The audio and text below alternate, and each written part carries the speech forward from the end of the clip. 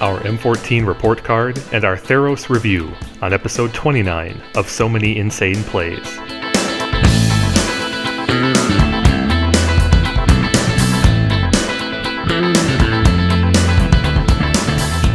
Welcome to episode 29 of So Many Insane Plays, in which Steve and I review Theros, new cards and mechanics, as well as our M14 report card. I'm Kevin Crone with Stephen Menedian. Hi, everyone.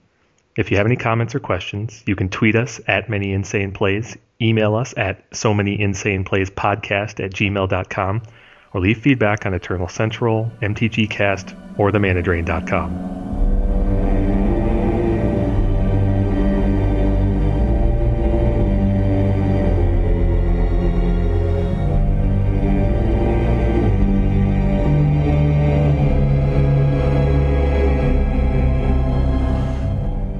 For announcements this week, I want to draw our Vintage and Legacy players, listeners, to a Twitter conversation that was started by Eric Froelich this week on the 16th.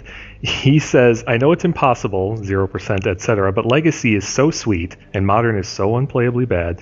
Would it be awesome if there could be Legacy PTQs/PT? Now, this kicked off a great discussion about the viability of Legacy as a PTQ format and the reserved list and some other related topics that many of you already know. But there's one response in particular that I want to draw everyone's attention to, and it's relevant to our show here. Worth Wolpert, who runs Magic Online for Wizards, said, maybe online someday, ?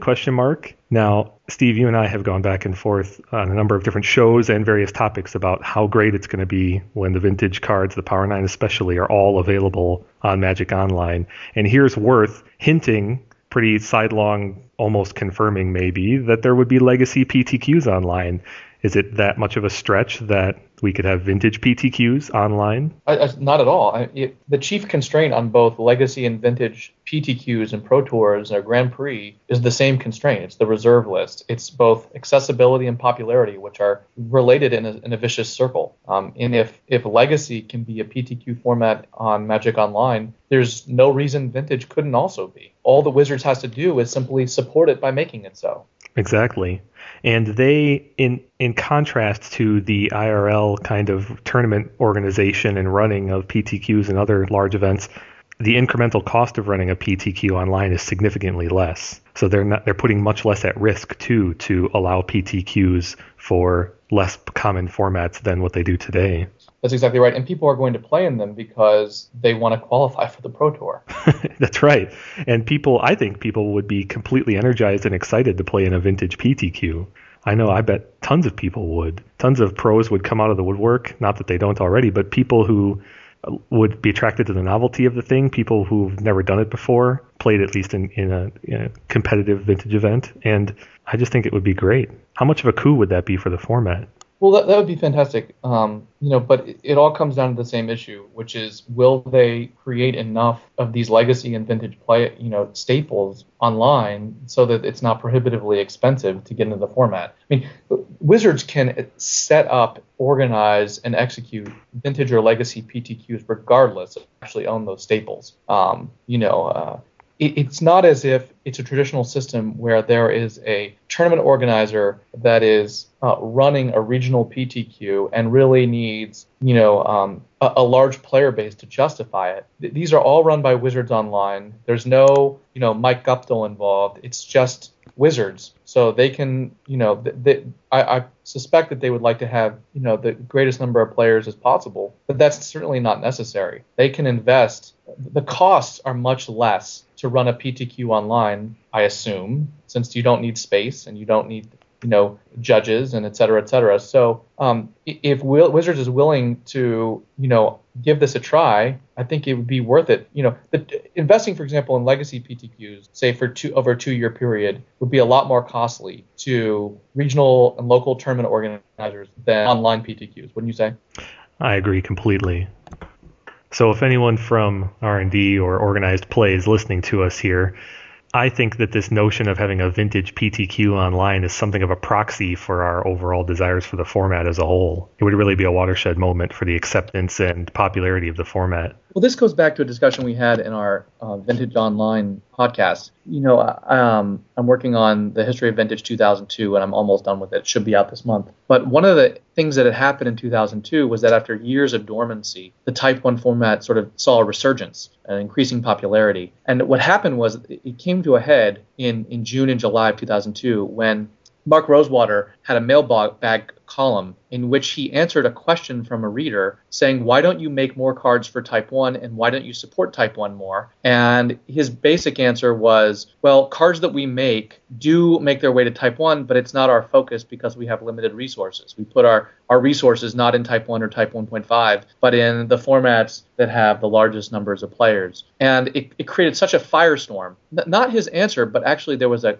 remark in his answer where he said, as an example of a deck and cards that make their way into Type 1 is the, quote, tremendous impact or significant impact that Grow has had in Type 1. And Oscar Tan and a number of other people took great issue with that comment. It sort of galvanized and inflamed the Type 1 community, who felt that that comment was basically ignorant of the format and reflected a lack of understanding of the format. And so it prompted Mark Rosewater to write a really remarkable column exclusively dedicated to Type 1. And as far as I know, he had never done anything like that before. And I don't think he had ever done anything like that since. And in that article, Mark Rosewater discussed why Type 1 could not be a PTQ, Pro Tour, or Grand Prix format, and the factors that influenced that, the matrix of factors that influenced that decision. And the two big things he pointed to were both popularity and accessibility. And he noted, though, so he goes through and has these tables that show the percentage of Type 1 tournaments versus other tournaments, and the percentage of Type 1 singles sales versus other single sales. And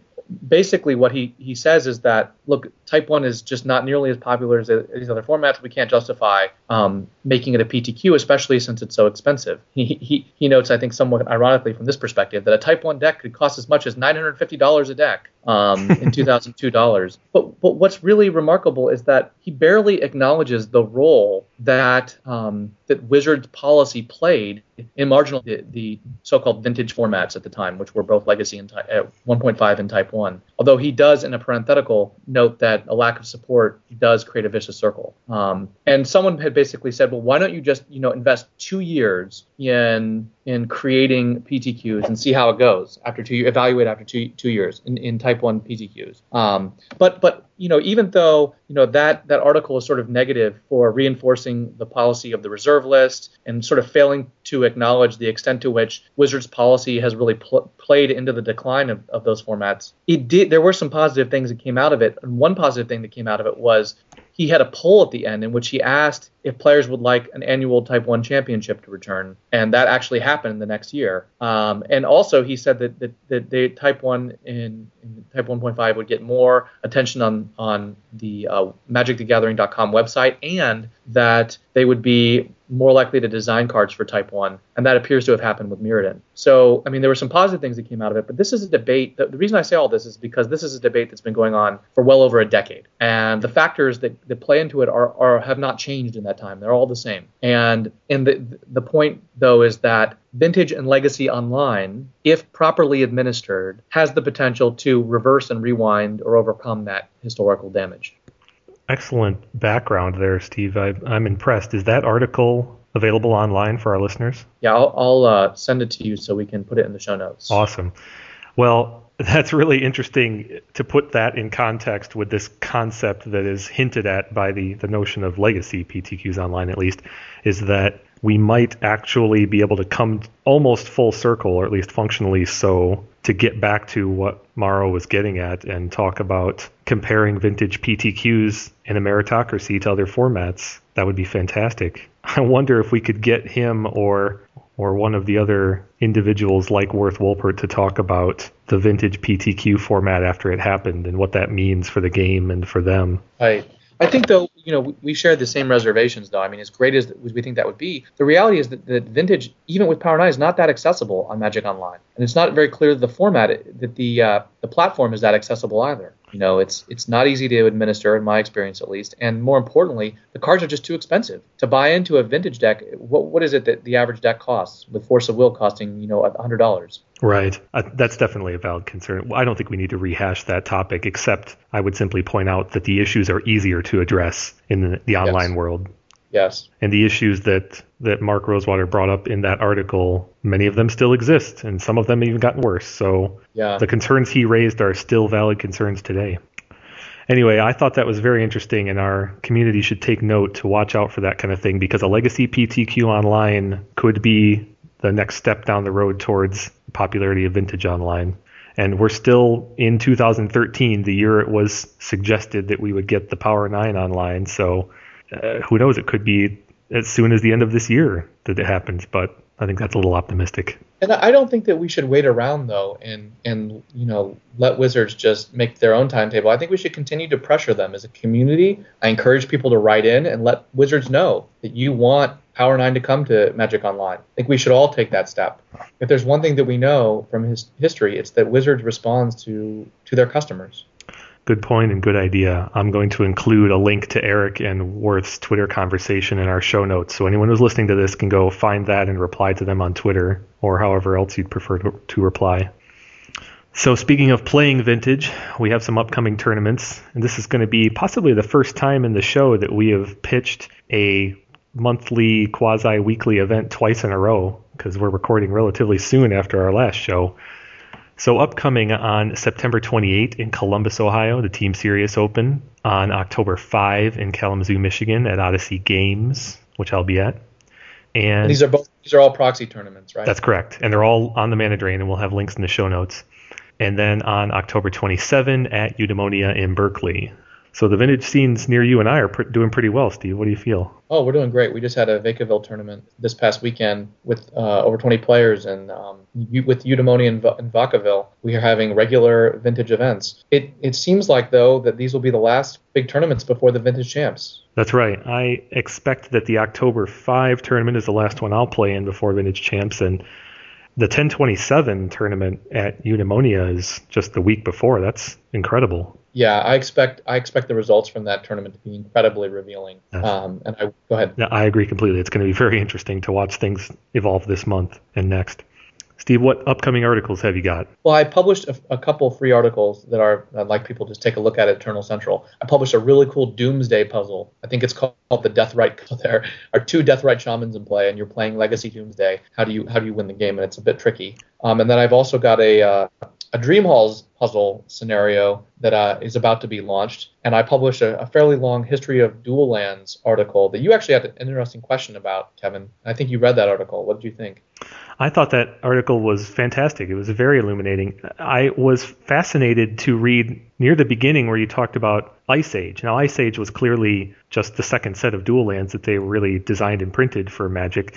But you said something in there that I didn't know, which was that can you explain the original Ice Age duels had a different purpose when they were being developed or designed? Right. So several of the Magic expansion sets were actually developed before Magic was even printed and was even released. So Magic Ice Age and Magic Menagerie were actually designed, which became Mirage, were actually designed in large part before Magic the Gathering, that is Alpha, had even been printed and released. And the idea behind Magic Ice Age, the Gathering Ice Age, and Magic Menagerie was that those sets would replace Magic the Gathering. So, Magic the Gathering was like Magic 1.0, and then Magic Ice Age would be Magic 2.0, and it would replace the entire card pool, not build on the pre-existing card pool. And they'd have different card backs, potentially, et cetera, et cetera. What happened was Magic was so overwhelmingly popular, and the second set, Magic Ice Age, wasn't completed, and so they rushed Arabian Nights to print. And so because Magic Ice Age was going to replace Magic the Gathering, key staples for Magic the Gathering were going to be reprinted in Magic Ice Age. And this they discovered fairly early, so that commons like Dark Ritual, Giant Growth, Lightning Bolt, things like that would be, I guess Lightning Bolt is not actually reprinted in Ice Age. But the point is that cards like that, key functional staples, that there was no reason to sort of innovate or tweak, would just remain in that new set. But when when they printed 5 expansions before Ice Age, they realized that original vision of sort of replacing the entire original card pool was not really feasible. And in fact, when they tried to print Arabian Nights with new card backs, there was sort of outrage in the community, in Magic community. And so I think the original idea, I don't remember where the source is for this. It may have been a Duelist, it may have been a book, but my recollection is that the original plan for Ice Age, so there are 2 dual lands in Ice Age. There are the so-called depletion lands and the pain lands. And the depletion land art was originally intended to be new dual lands. As you know, lands were in Alpha and Beta and Unlimited and Revised as rares. And the plan was that they would be reprinted with different art in Ice Age.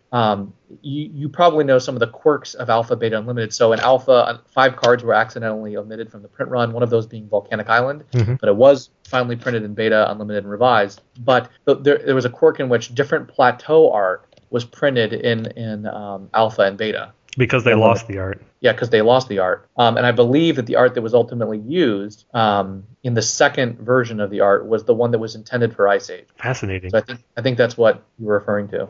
That is just an incredible story. I knew that they had lost the art, Drew Tucker's Alpha Beta Unlimited art, and replaced it with Cornelius Broody so fast that they actually miscredited Cornelius's art as Drew's, but yeah, I never knew about the broader picture of the duels being reprinted and just re-arted for Ice Age. I thought that was fascinating. Imagine how different Magic would be if some of those precedents had been set. I mean, if there were fetchable duels in Ice Age, for example, so many conversations that we've had in the last 10 years would have gone differently. But the reserve list would not be an issue as much. Yeah. And Legacy would be a completely different animal today, I think. If I recall correctly, there's probably around 300 and some thousand dual lands from total printed. Mm-hmm. Alpha, Beta, Unlimited, Revised. You would have a much larger card pool, but there would still be reserve list issues. Naturally. As Legacy continues to get popular. I mean, just look at cards like Force of Will, which were in alliances, and how highly demanded they are. One thing though I just wanted to clarify from the article is that there were a number of errors in Alpha. I think one of the COPs was not printed. Yep. In addition to Volcanic Island not being printed, there were probably 5 cards I think were not printed. There are also cards, like you said, that were miscredited. There were cards that didn't, like Cyclopean Tomb, didn't have its casting cost. And people get confused. Alpha and Beta are the same set and actually part of the same print run. So Magic the Gathering was intended to have 10 million card print run. Alpha represents the first 2.6 million of those cards. And they stopped the print run so they could correct those errors. So it becomes 2 functional print runs, even though they were intended to be one cohesive print run. Mm-hmm. Well, not to shut the door on that fantastic discussion, but what other articles do you have? So the History of Vintage 2002, which I just talked a little bit about, is forthcoming. It's really fascinating. And then I'm planning to write a Theros set review. I've outlined it, but I haven't actually. So depending on how this goes, we'll see if I actually do that. But if I do, be sure to check eternalcentral.com. Look for that. I hope that our podcast today doesn't sour you on Theros.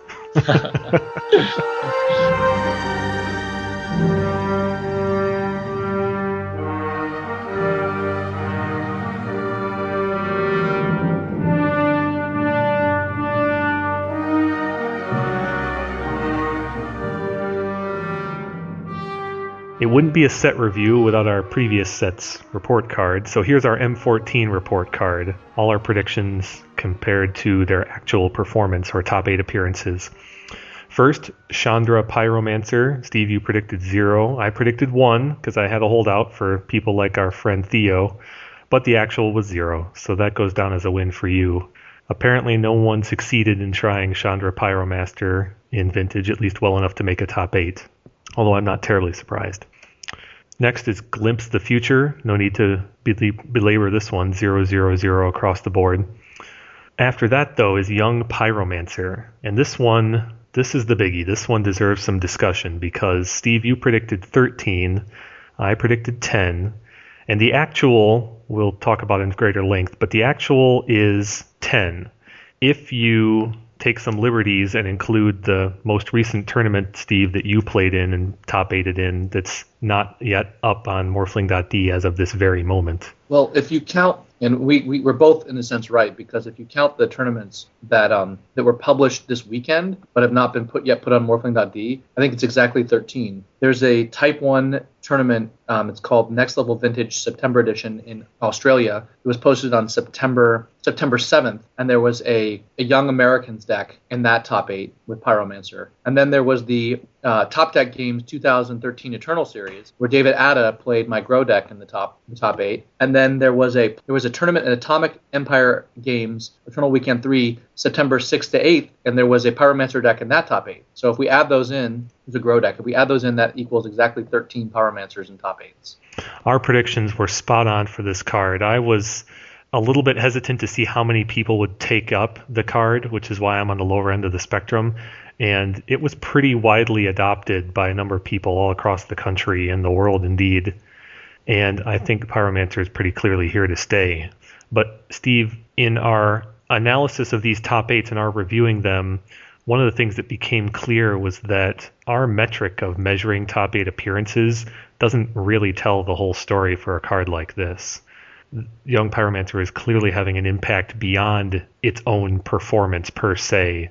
I think that's exactly right. Unfortunately, we also lost the day 1 of Gen Con results, in which I believe there were at least 1, if not 2 or 3 Pyromancers in the top 8 Pyromancer decks. But what became very clear is that the tournament that weekend in New York, and then the second day, the format had essentially heavily adjusted. But if you look at some of these recent tournament results, we see that there are people who are main decking a lot of answers to Pyromancer. So this one deck, the guy has Lava Dart main deck. Another guy is playing, I think we were seeing Wormcoil Engine becoming much more popular as an answer to Pyromancer. And we're seeing a lot more cards like, help me out, what's that card, that sweeper card that's like the new powder keg, Kevin? Ratchet Bomb. Yeah, Ratchet Bomb and Steel Elkite are coming back into popularity. And there are other cards that you've observed, Kevin. Why don't you talk about those? There's been a return of Pyroclasm, which is a longtime anti-creature card. Tabernacles are showing up more often. At Gen Con, Jordi Amatpui, who is won the Saturday event, had Caltrops in his sideboard. And also at Gen Con, Steve Stearman's Humans deck had Orzhov Pontiff as a one-of in a reaction to the Young Pyromancer.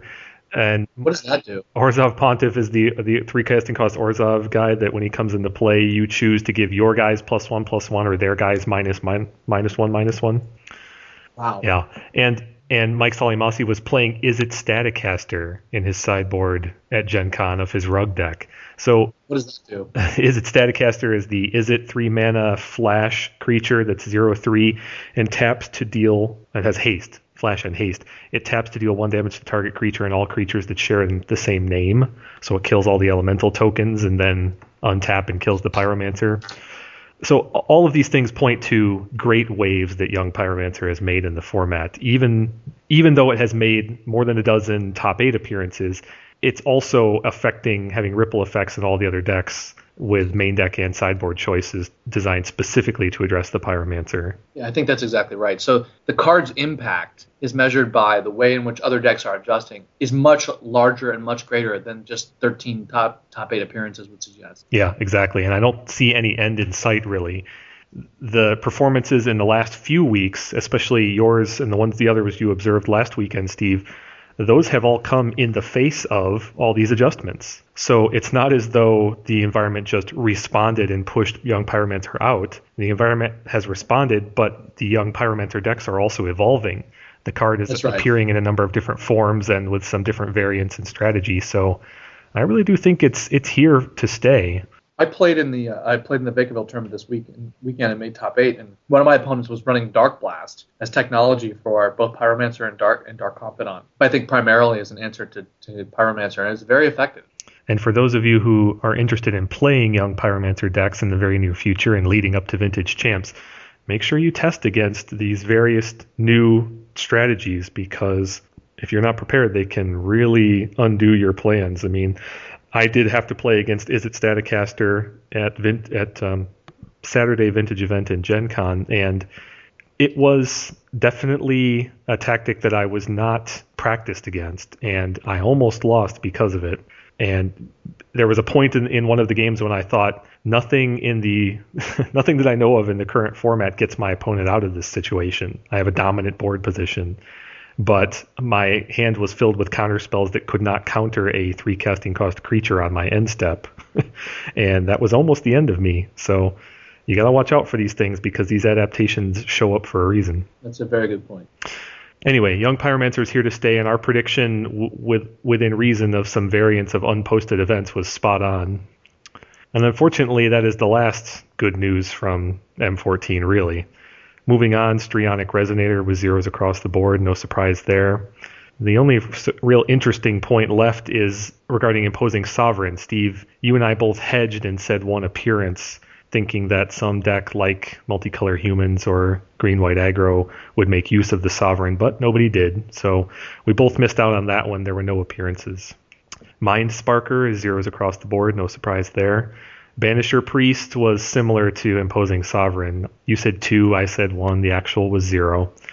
I did take a look and compare Banisher Priest to Fiend Hunter, since that was one of the comparisons we drew during our analysis. And Fiend Hunter does show up occasionally, but has not much recently. So I was expecting and interested to see if there were examples of people making the choice of one over the other. So far, it's been all Fiend Hunter, but we'll see. And rounding out our M14 cards, Dark Prophecy and Haunted Plate Mail were both zeros across the board. So our statistics this time, Steve, look pretty darn good for us, but that's mostly because Young Pyromancer was the only card that really saw any action, and we both predicted it very well. So our median variance this time is 0 for both of us, and our average variance is less than 1 for both of us. So it was pretty darn close. Our predictions for M14 were a little bit sedate, but we got them right. Sounds good. I mean, all you need is one really great card for these sets anyways. So we got a great card. And I think I've been a little surprised to see Young Pyromancer hasn't made quite the splash in Legacy that I expected, although it did win the Star City Games Cincinnati tournament. I think that there's still a really good Young Pyromancer deck out there in Legacy, yet to be really, really broken, and I'm really looking forward to playing it myself when I get a chance. Excellent, and I agree.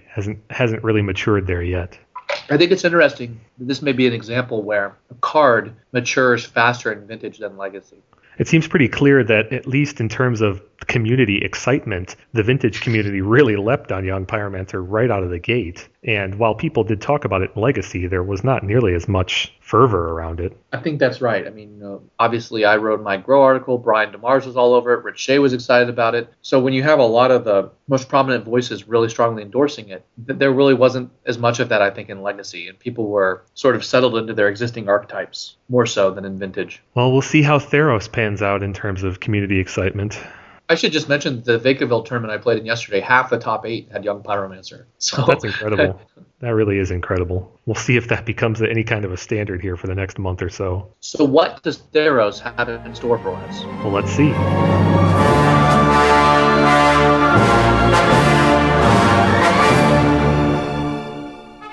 We like to start our set reviews by talking about the new broad mechanics and their keywords that are added to each set. And we have 5 new keywords. We have 5 keywords, 4 of them being new in Theros. Let's start with the old, Steve, and Scry. Now, Scry is pretty clearly relevant to Vintage in the form of Preordain. Why don't you remind our listeners exactly what Scry does? Well, Scry is basically just Scry with a number. And to Scry, you look at the top X cards of your library, put any number of them on the bottom of your library, and the rest on top in any order. So it's a way to push cards, rearrange cards on the top, or push them all to the bottom if you need to.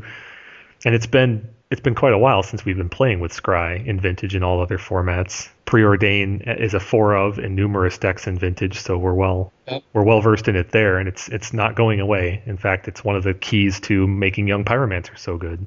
Yeah, Scry is undoubtedly a Vintage playable mechanic, keyword mechanic. As you pointed out, Preordain. And there are all sorts of precursors to Scry. There are cards that allow you to rearrange the top of your library, like Portent, Natural Selection, Elemental Augury, Brainstorm, Ponder, etc. Sylvan Library. And so Scry is something that is inherently useful in Vintage, and the core element of Scry is virtual card advantage. I think there's even a card that has seen play in fish decks called Sage of Epicure, which does something similar. And that's actually I think in some ways more similar to Scry itself than a lot of the cards I just mentioned. Like Natural Selection doesn't actually draw you anything; it just manipulates the top of your library. Right. When the Scry keyword was introduced, it was really formalizing a thing that had long existed in the game, all the way back to Alpha, as you said. In this set, there are 30 cards with Scry. One of them is a reprint, Magma Jet, but 30 cards is a lot. Yeah, in fact, I think that's more than all the previous existing Scry cards. Really? I believe there are only 22 Scry cards. That's crazy. That have previously been printed. That's really wild. But the problem is with Theros is that they've tacked Scry onto so many effects that are otherwise not aggressively costed.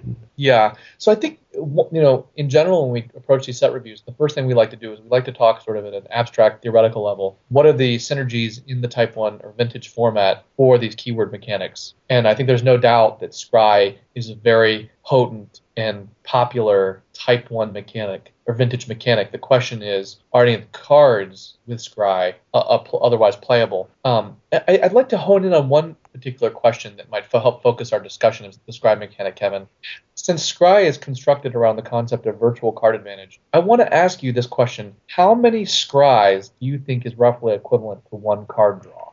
I love that question because we've had this discussion on our team boards and with a number of other people I have, and I think the answer is somewhere around 3 to 4 even. I've heard some postulating among some people on Twitter that a Scry is worth about half of a card, and I don't think that holds up to close arithmetic. I don't think 2 Scrys is worthy of a card. I think it's more than that. So I consider it between 3 to 4 Scrys is roughly equivalent to a card. One way to potentially analyze that is to ask, would you rather this have be a cantrip, any given card be a cantrip, or say Scry 2 or 3 or whatever, and I think you're right. I think it is somewhere around 3 or 4. I think maybe Scry 4 is probably better than drawing a card, probably. But it's a close question. Yeah, I agree. But it also demonstrates just how powerful virtual card advantage is. There's one card in particular I'd like to talk about later on that I think will bring this into focus. Read the Bones, but we'll wait till we get to that. Remind me to bring that up then.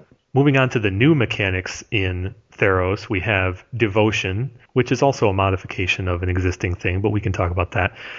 Devotion is a measure of how much of a given color of mana you have in the mana cost of permanents you control. So, for example, the God cards have different functionality based on what your devotion to their color is. Each mana symbol of that color and the mana cost of permanents you control counts toward your devotion to that color. Steve, this is a very, I think, powerful limiting factor in the vintage format because so many aspects of the format basically push us away from having high devotion values in general. The preponderance of artifacts is one, so certain decks, many permanents and indeed entire decks are colorless. Also, the permanents that we have been incentivized to cast in Vintage have very minimal colored mana requirements for the purposes of efficiency. As well, all the alternate casting cost cards that we use tend to be spells that don't produce permanents. Yeah, all those factors really undermine the effectiveness of devotion. But I think the two key factors are Vintage is a format that's far more focused on the stack than the battlefield than other formats. And that simple fact means that decks in Vintage have a much higher proportion of instants and sorceries than they do permanents. And the second point is a point that we've talked about, Kevin, which is that, and you just mentioned, which is that decks in Vintage tend to have a much higher proportion of colorless permanents than colored permanents. So the vast majority of permanents on any battlefield are going to be lands and artifacts. And it's not as though Vintage games don't go into the point where they have multiple permanents. 5 permanents is not unheard of in a Vintage game. But also, games tend to end quickly once permanent counts get high. That's right. There's very rarely such a thing as a board stall in Vintage. In the permanent-heavy decks like Dredge or Workshops, in Workshops' case, it's all artifacts. And in Dredge's case, it's all tokens. All tokens. Yeah. So devotion just rarely comes up. I mean, I would be surprised. The median devotion for any game of Magic is probably somewhere around 1 or 2. Yeah, and that would be high. Another factor is that permanents that do exist in Vintage that would trigger devotion or help devotion are often temporary. So cards like Mystic Remora that might be put into play aren't put into play indefinitely. Yeah, exactly. And any permanent that is put on the board is at a risk of being removed at any moment. Yeah, that's another good point, is that even though a deck might contain enough cards to build devotion for a particular color, the games don't play out such that those cards stay in play. You can't rely upon them. Yeah. There's too many bolts, plows, things of that nature lingering around. And interestingly, there's of course there's a tension with the devotion mechanic such that it needs to be above a certain number in order to have any relevance at all. You wouldn't have a threshold of devotion at 1 or even 2. That's trivial to achieve, assuming you're playing cards in the same color even. So you have to push devotion up into the higher numbers, like 4 or 5, which they've done here, or more, in order for it to have some kind of relevance. I'm not devoted to blue just because I have Jace the Mind Sculptor in play. Right. Even if you were to construct devotion such that basically you only needed one more additional mana symbol in play on a permanent, on a casting cost of a permanent, that is just very highly conditional in Vintage. Yeah. It's just I mean, one might as well be 3 to some extent. It's just so difficult to achieve reliably. Unless the bonus is just enormous, it's just not something you can rely upon. The other thing is that, these cards with devotion, although they minimize themselves because they all count, each of the gods counts itself, right? Naturally. It's just to get to 5, even with it, or functionally 4, is just virtually impossible. So that's devotion, which really is not at its best in Vintage. Next is heroic. There are plenty of low casting cost creatures with this ability, so from a cost standpoint, it wouldn't be out of the question to cast a heroic creature in Vintage. But the simple fact is that Vintage does not feature effects that target one's own creatures for the purpose of really any kind of beneficial effect. The last one of those that I can think of, which it's been years since it saw play, was Curiosity, which was occasionally played in fish decks. Yes. But otherwise, the notion of giant growths and or auras in Vintage basically need not apply. Yeah. The other card I was going to say is Berserk. Wow. An awesome example, yes.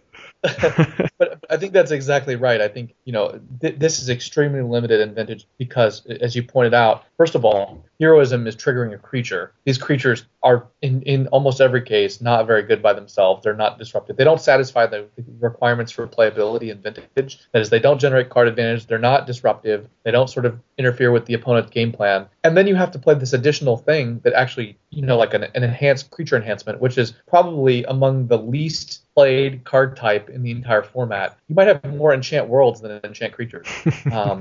And the enchant creatures that existed were cards like Control Magic or,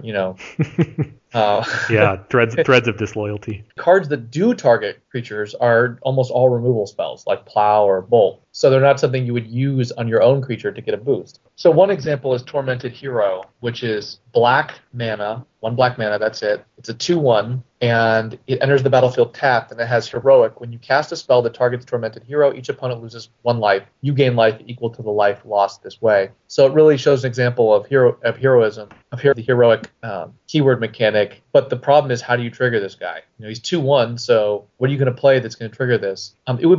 This mechanic would be so much better if it wasn't a spell, but if it was a spell or ability that targets the creature. Then you could really do some cool things. Like you could go infinite with the life creatures. That's true, and they pretty clearly guarded against that, unfortunately. Or fortunately, depending on how you look at it. Unfortunately, from our perspective. Right. But I think even as aggressively costed as some of these heroism creatures are, they just pretty much illustrate the inherent weakness in the mechanic. There's one other I want to draw attention to, and it's a blue one.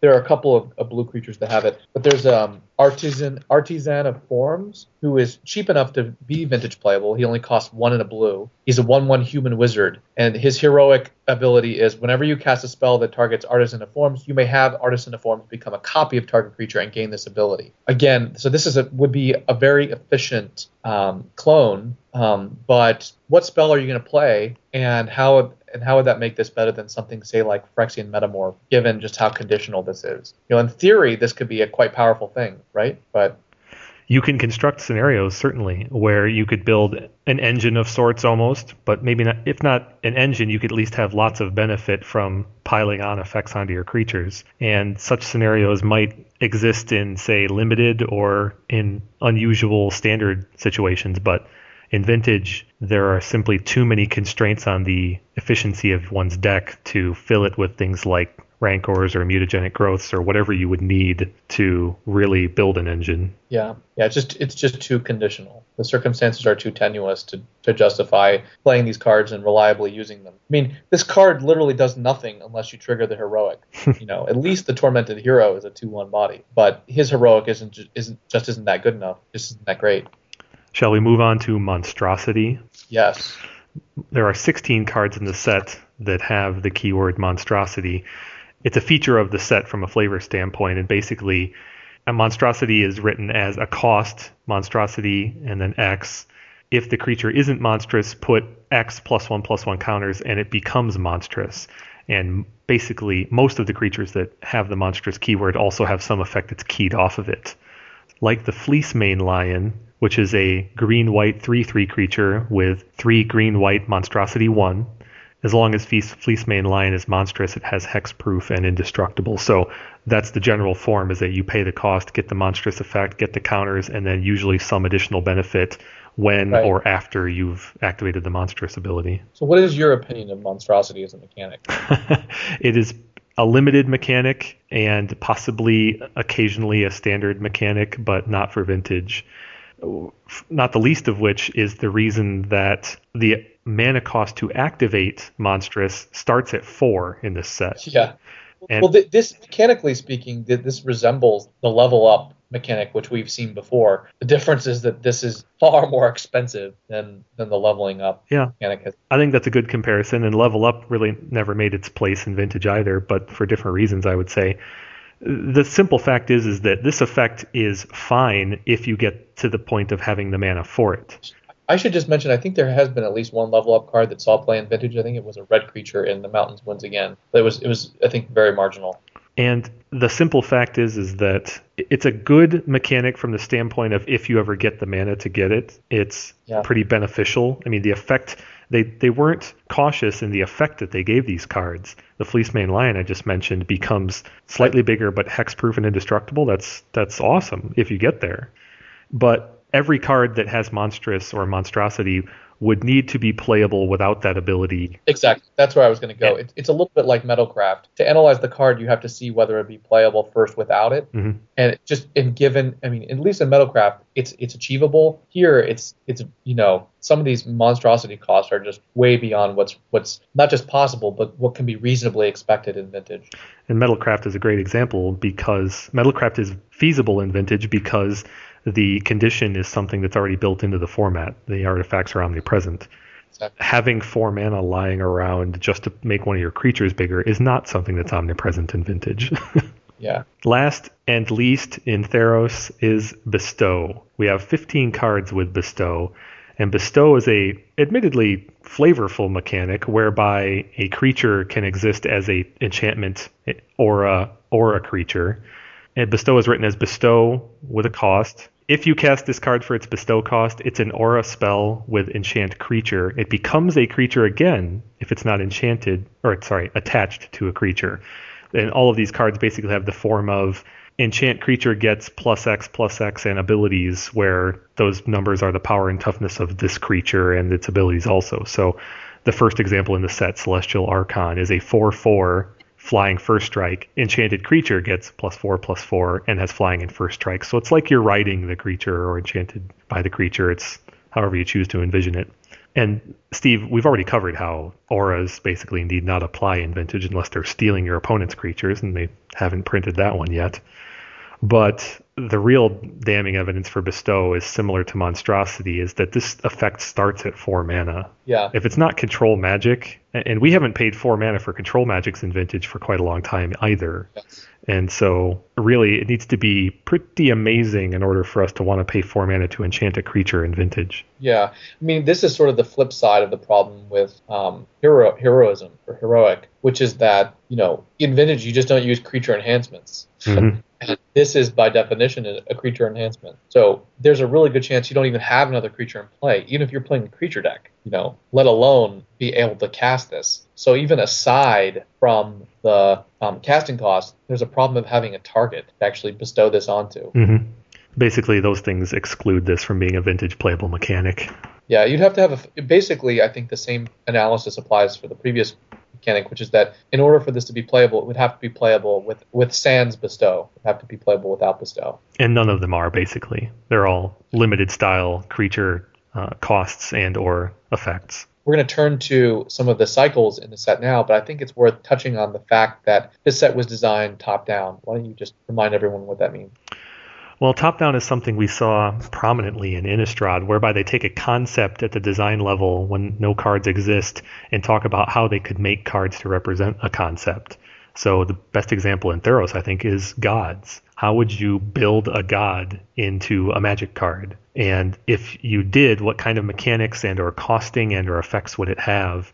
And many, many cards in Theros, if not nearly all of them, were designed in that fashion. They said, we want to build a world where there are gods of each color, and in the future, different color combinations. How would those gods manifest as cards? What would they do? What would their followers be like, et cetera, et cetera? And then they build cards around those concepts. Yeah, I think, what some of these mechanics suggest, and what I think the cycles we're about to talk about, including the gods, which we'll touch on first, reflect is that some of these cards are just hopelessly complicated or way overly complicated. The bestow mechanic, I had to read it several times before I really got it, and it's still a very awkwardly phrased mechanic. One reason for that is that the word has is a term of art in Magic that has a very specific definition, so they have to use the word with instead of has. Which I love. Yeah. You would. But the point is that, some of these cards are just ridiculously complex. And I think we can talk about the gods now, but the gods are all legendary, artifact, enchantments, creatures, right? Not artifacts. Their equipment are artifacts. They're just legendary enchantment creature gods, which is enough. Which is, we've never seen anything like this before. It really bleeds the definition of what a card type is, and I think leaves that question somewhat unsettling. From a top-down standpoint, they really kind of rewrote the book in terms of card types and functionality with these gods and their equipment. The notion of something being an enchantment and a creature, we saw exactly one time before this set, and it was a future shifted card in Future Sight. The whole notion just kind of boggles the mind about what a being could be an enchantment and a creature, right. And then their equipment being enchantments and artifacts at the same time is just, it really makes you jump through hoops from a flavor perspective. Yeah, we've seen cards, almost every card type can become another card type. So with the Hidden Gibbons cards, we've seen cards that are enchantments become creatures, and so on, or creatures that are sleeping enchantments that become a sorcery. But we've never seen this kind of fusion before, where you have legendary artifact or legendary creature enchantments, and it's not quite clear what is going on with this. Like I said, I think it feels a little unsettling. Well, I'm with you. I don't really enjoy the complexity of the flavor here, but I'm not necessarily of Orthos. I would point out, though, that when you bleed like this from a mechanical standpoint, that certain formats suffer more than others. And sadly, Vintage is one that does. Because card types, as you add card types to cards, you obviously make them more vulnerable to effects that would detrimentally affect those card types. And in Vintage, adding the word artifact to a card really reduces its strength in the format. Yeah, artifacts are probably the most vulnerable permanent type. And even though these equipment of the gods, these bidents and spears and such, probably aren't good enough to see Vintage play anyway, the fact that they made them enchantment artifacts means that they're just that much worse. Yes. It's hopeless that you would keep one of these on the table in Vintage. Yeah, I'd rather it be a land enchantment creature. Right. Creature is one of the safer card types in Vintage, ironically. Again, like I said, the reason it's unsettling is because it's not just because I have some sort of quarrel with flavor, but because of the reason you just said, which is that I wonder about unnecessary complexity. Magic is already a complicated game as is, and when you add all these other elements, you're just, I think each additional element should have to justify itself on its own terms, and I'm not sure that that's the case here. I'd like to throw in one other thing, and that's that the notion of gods of sorts has already been done in Magic at least once in the form of the Eldrazi. Yes. And the Eldrazi, while they were not shy on complexity from a creature standpoint, they conveyed this concept of godliness or otherworldliness in a very different and mechanically less troublesome way, in my opinion, Yes. and I think yours too. So it's kind of a double whammy in that these cards are complex and they seem to be much more complex than their prior examples might necessitate. I think the Eldrazi did a pretty good job of conveying a sort of otherworldliness or godliness in terms of Magic, and these other gods, well, they're just different, and they're really odd and don't quite speak to me in the same way. I think that's exactly right. And so the assortment of cycles that attend to these gods are the weapons they use, their equipment, and they have the ordeals as well. And they have temples to themselves, which we should talk about now. But almost all of these cycles suffer from the same problem of over complexity. As we already mentioned, the equipment are legendary enchantment artifacts. Yep. Almost seemingly to ratchet up the fragility of the thing. The gods are at least indestructible, which is pretty clearly a nod to all their creature types, all their card types, making them so fragile. Yeah. Let's talk about these temples, though. Okay. The temples are the dual lands of this set, and taking, for example, the blue-black land, Temple of Deceit. Temple of Deceit enters the battlefield tapped. When Temple of Deceit enters the battlefield, scry 1. Tap to add blue or black to your mana pool. So it's pretty clear that, and the rare dual land slot for this set, they're valuing scry pretty highly, so much so that there's not even an option or way to put this land into play untapped. And given our conversation about the value of scry, I'm kind of two minds on the notion. There's simply no way that I'm going to play a dual land that comes in tapped in Vintage. That much is clear. Yep. But also, broadly speaking, I don't think I value scry this highly, such as to justify this drawback for a dual land. Yeah, when Sam Stoddard revealed that they were planning to print new dual lands in Theros, I think a lot of people were very excited because the legendary theme, as we talked about before, meant that there may be the possibility for legendary dual lands. Instead, if there's one drawback, there's two drawbacks on dual lands that have been proven to be unpopular in the past. One is the whole idea of slow lands or depletion lands that you can only use every other turn. Those simply just don't cut it. But the other is the ones that come into play tapped. The ones that come into play tapped are only acceptable if there's a way to make it so they don't have to come into play tapped. So whether the shock lands where you can just choose to pay 2 life, or lands like the ones in Lorwyn, where if you have a certain card type in your hand, they can come into play on tap. But to be forced to have these lands come into play tapped, these dual lands come into play tapped, is, in my view, unacceptable. Unacceptable for Vintage, of course. In Standard, they will be played out of necessity, and in Standard, the cost of coming into play tapped may equate more favorably to the value of a scry 1, so I'm sure they'll be pretty widely played and genuinely good there.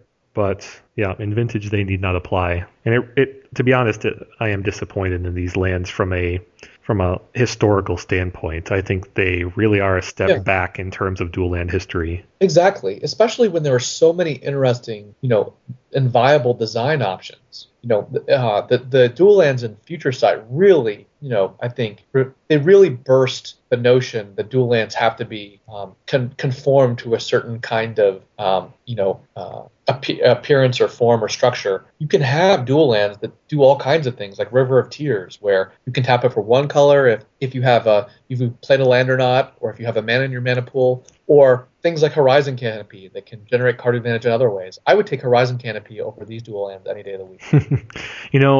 I don't want to pigeonhole Scry as the problem with these cards, given that we've discussed Scry. It's a decent effect. It's a Vintage valuable effect even.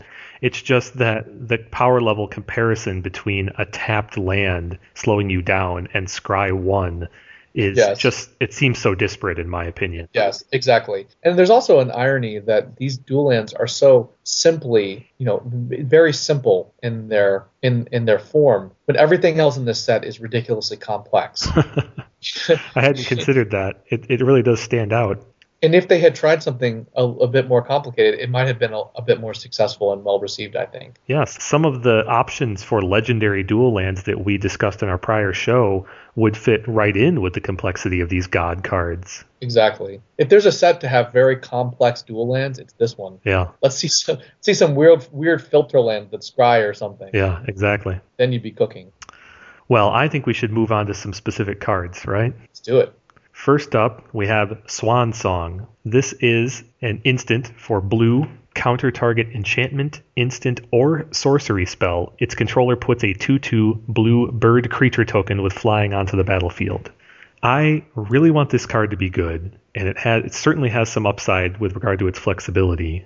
But if there's anything that the last few years of podcasting has taught me, and the vintage format as a whole, it's that there is just a logjam at the 1 blue mana counterspell area, such that I really think Swan Song is very challenged to see any play at all. Well, how far we've come, Kevin, because I remember a couple of years ago we were podcasting and we were talking about the growing diversity of counterspells at this, and part of it is counterspells being printed at this cost. And now we've reached a point where there's like more than enough. So, there's spell snare, spell pierce, fly step, etc. All these things play. If this had come along 3 years ago, it would be a very different animal. I was going to say exactly that. If Flusterstorm had never seen print, we would be much higher on this card. But in terms of countering instants and sorceries, at least, Flusterstorm does the job just much better, much more flexibly, and it also preys on Storm, which is obviously one of the keys of the vintage format.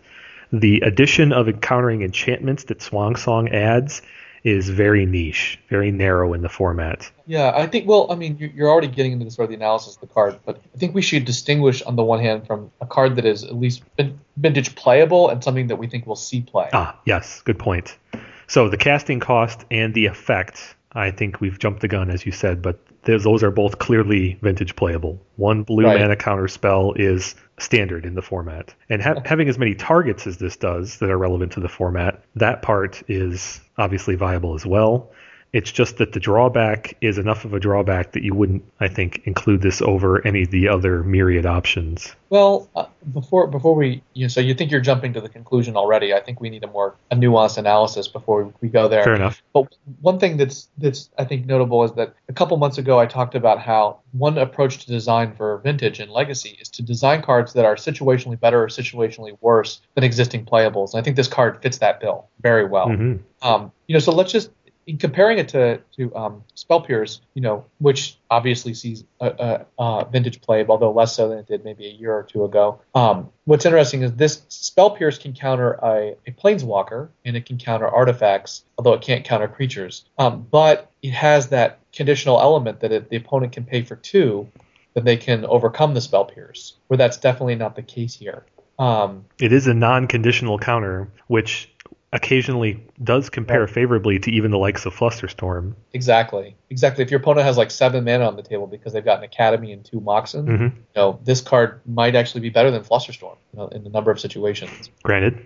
And like you pointed out, this card can counter enchantments, which Flusterstorm cannot. So it's, in that respect, not strictly inferior to Flusterstorm there either. And then there may even be instances in which putting a creature into play is not really a drawback. Naturally, this card has a very relevant tactical effect in Oath of Druids decks. Exactly. And if you wanted to combat instant sorceries and enchantments in Oath of Druids, this would give you a way to do that while reducing your reliance on Forbidden Orchard. And it's also good in Oath for another reason, which is that you're not likely to want to counter their creatures anyway. So if your opponent plays, Young Pyromancer or Dark Confidant, fine with you. So this isn't going to be that particular fact that can't counter creatures is not something that's really that concerning in Oath deck. That's true. This card in Oath versus another control deck, for example, where you're not fighting over Dark Confidants or Snapcaster Mages per se, but you get into the mid-game and you're attempting to resolve an Oath, this is the perfect companion to attempting to resolve Oath of Druids. On a related note, Swan Song happens to be quite good against Burning Tendrils. Yes, it does. It's very good at countering Oath of Druids and many of the setup spells and the draw 7s in that deck, and giving that deck a 2/2 also partially invalidates Oath of Druids and has a minimal drawback when you're fighting a deck that's trying to combo you out. So it counters Oath of Druids, Necropotence, and Bargain. Right, as well as the draw 7s. It counters all the draw 7s, all the broken cards. And Burning Wish. The only thing it doesn't counter, and the only thing, and Burning Wish, the only thing it doesn't counter is a hardcast Memory Jar, which is the least that you'd actually be playing that. Right, so technically it's very well positioned against Burning Long. Yeah. But it's not very well positioned against many decks in the format. It's not any better than Flusterstorm against Workshops or Course. Same thing with Dredge, basically. Flusterstorm is not dead against Dredge, of course, but this card doesn't really help you any in that matchup. It hurts you because they can flashback Cabal Therapy. That's right. So it's actively worse than Flusterstorm against Dredge. And generally speaking, it's not good when you're matched up against creature decks. So if you're playing against Noble Fish or any other similar deck that's trying to overwhelm you, you're doing yourself a disservice by countering even some of their best spells with this. It's interesting. Let me ask you something. What card do you think is the closest comparison to this, Kevin? Flusterstorm or Spell Pierce? Neither. My closest comparison would be Dispel. Fascinating. Fascinating. And Dispel is basically unplayed in Vintage, but I think that's the closest comparison for this card because I know we just talked about plenty of operational examples of this, but I wouldn't play this card primarily for its anti-enchantment effect. It's a nice to have, really. But the fact that it counters unconditionally instants and sorceries means it's quite flexible in addressing things that Flusterstorm is basically trying to address. But Flusterstorm has that issue where it's very good in certain scenarios like counter battles, and it's very good in certain scenarios like fighting Storm. But the simple efficiency of Swan Song I would equate more to Dispel and possibly Spell Snare.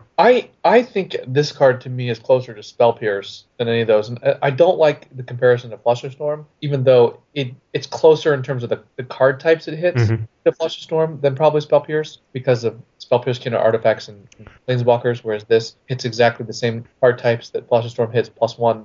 But the reason I don't like it is because Flusterstorm to me, again, has that last word thing built in, as well as the card advantage possibility. So just this past weekend, I countered 2 cards with Flusterstorm, the same Flusterstorm. Right. An Ancestral and another card. And neither Spell Pierce nor this card has that. But I also think that the quote drawback is good enough that it could very well see play in a Control Oath deck. Yeah. And in fact, I would expect it might very well. You think about how this might help you reduce your reliance on Forbidden Orchard, in fact.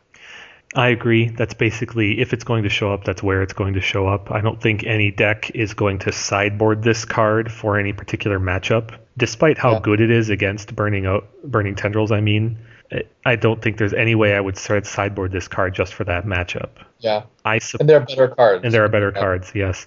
I suppose if I was really in a heavy Oath metagame, if there were one or more players that were consistently top 8ing with Oath in my metagame, then I might put this in the sideboard of something like Bomberman or Grixis Control. But that may not ever exist. There may be no such place. It seems unlikely, and it's definitely not the norm. So I'm with you. I would think if it's going to see play, it's going to be in a more controlling Oath build in place of some other 1-mana disruptive spell. And even then, it's not going to be in high numbers either. You're probably looking at most at a 2 of in a deck like that. It suffers, obviously, from the same challenges that Flusterstorm and Mental Misstep do in their inapplicability against Workshops. So you can't run very many of these. And if you want to add these to an existing blue deck, you're going to almost certainly need to cut Flusterstorm and or Mental Misstep for them. Or cut into them. Exactly, cut into them, yes. So decks that are running 3 and 3 today, which is kind of a common configuration of those 2 spells, may switch to 2/2/2, for example, to accommodate Swan Song. So I think, if we look at tournament results, Flusterstorm sees, I think, significantly more play than Spell Pierce right now for a lot of reasons. Do you think that hurt or hinders this card? I think that hinders this card. I think if you're comparing against Spell Pierce versus Flusterstorm, that the effect of Flusterstorm at winning counter wars and or counteracting Storm is what really attracts people to it, in addition to the card advantage you mentioned. And this card doesn't do those things. I think positionally, this card is, from a deck construction standpoint, does compare more favorably against Spell Pierce. Yeah, I think this card is closer to Spell Pierce. And how many Spell Pierces appeared in top 8 today in August? Yeah, less than half as many as Flusterstorms. and I would expect less than half as many Swan Songs as Spell Pierces. Right. So it'll be, I think, quite few, if at What's your all. I honestly find myself wondering if people won't test this and then cut it from their deck prior to tournament play. I would expect many intelligent players to test this card for all the reasons we've cited, and I would expect many of those testings to determine that it's just not good enough, or it's not where you want to be, or it's not right for their metagame or their deck. The control oath concept is not very common today. Most of the oath builds are trying to kill you quickly. I mean, they still have control elements, just like every combo control deck in Vintage does. So I'm really close to saying 0 on this one. That said, I think someone will try it. I think someone will put it, maybe even just in their sideboard. Boy, I really want to say 0. I think a lot of people are going to test this and be very disappointed with it. But I haven't tested it myself, literally, so I'm not certain. I'm going to go with 1. Just 1. I think that's a very sound prediction. I was going to actually just say 2, because I think we saw 6. Okay, so we saw 6 Spell Pierces in Vintage Top 8s in August. Mm-hmm. Generally, we give this 3 months, so that extrapolating that is about 18 spell period. I think, I'm going to actually say 3. I think this is going to see significantly less play than Spell Pierce, but I'm not. I think it's going to be a few more than 1, so I'm going to go 3. Okay. I think it's reasonable. I think it's also a sound assessment. It'll be up to some player preference as to where it lands. I want to move on to another card that makes guys. We didn't talk too much about the drawback of making a 2/2 blue creature, except for its interaction against Oath of Druids, or in conjunction with. Curse of the Swine, though, is a sorcery for X blue, exile X target creatures. For each creature exiled this way, its controller puts a 2/2 green boar creature token onto the battlefield. Now, Steve, we didn't talk about the drawback of giving your opponent a 2/2 very much with Swan Song, because it's just 1/2/2. But if you really want to maximize Curse of the Swine, you want to be using it on more than just one creature, if you can help. You want to get card advantage out of this thing of a sort, and you want to use it on 2 or more creatures to get rid of their Dark Confidant and Snapcaster Mage, or get rid of their Lodestone Golem and Metalworker, something like that. Now, setting aside the notion of castability for a moment, I want to think at the notion of mono blue removal in Vintage is something we actually touched on. One of the rare examples of that in Control Magic, which has been ages. Yeah.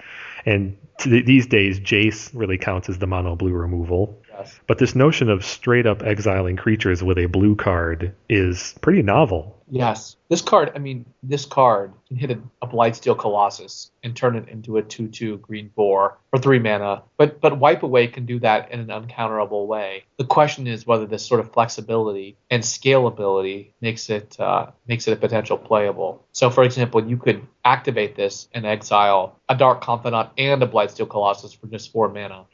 And that's really living the dream. If you spend 4 mana and get their Colossus and their Bob, that's really worth the money, I think. But what of the notion that you're giving them 4 power worth of creatures in replacement? That's non-trivial at all.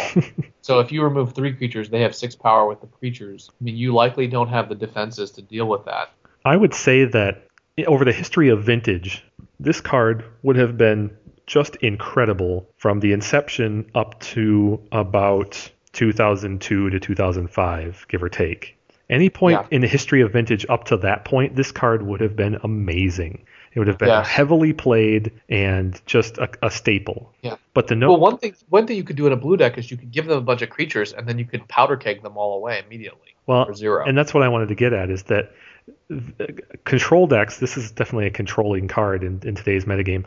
Control decks in this day and age have adapted to other colors for its spot removal and creature removal almost exclusively. Yes, we do rely upon Jace to control creatures one at a time, but when it comes to removing creatures, we're looking at Lightning Bolt, we're looking at Pyroclasm, we're looking at Swords to Plowshares, etc., etc. There simply is nothing that we expect to cast off of 2 islands that's going to permanently remove someone's creature. That's why I say back in the day, this would have been amazing.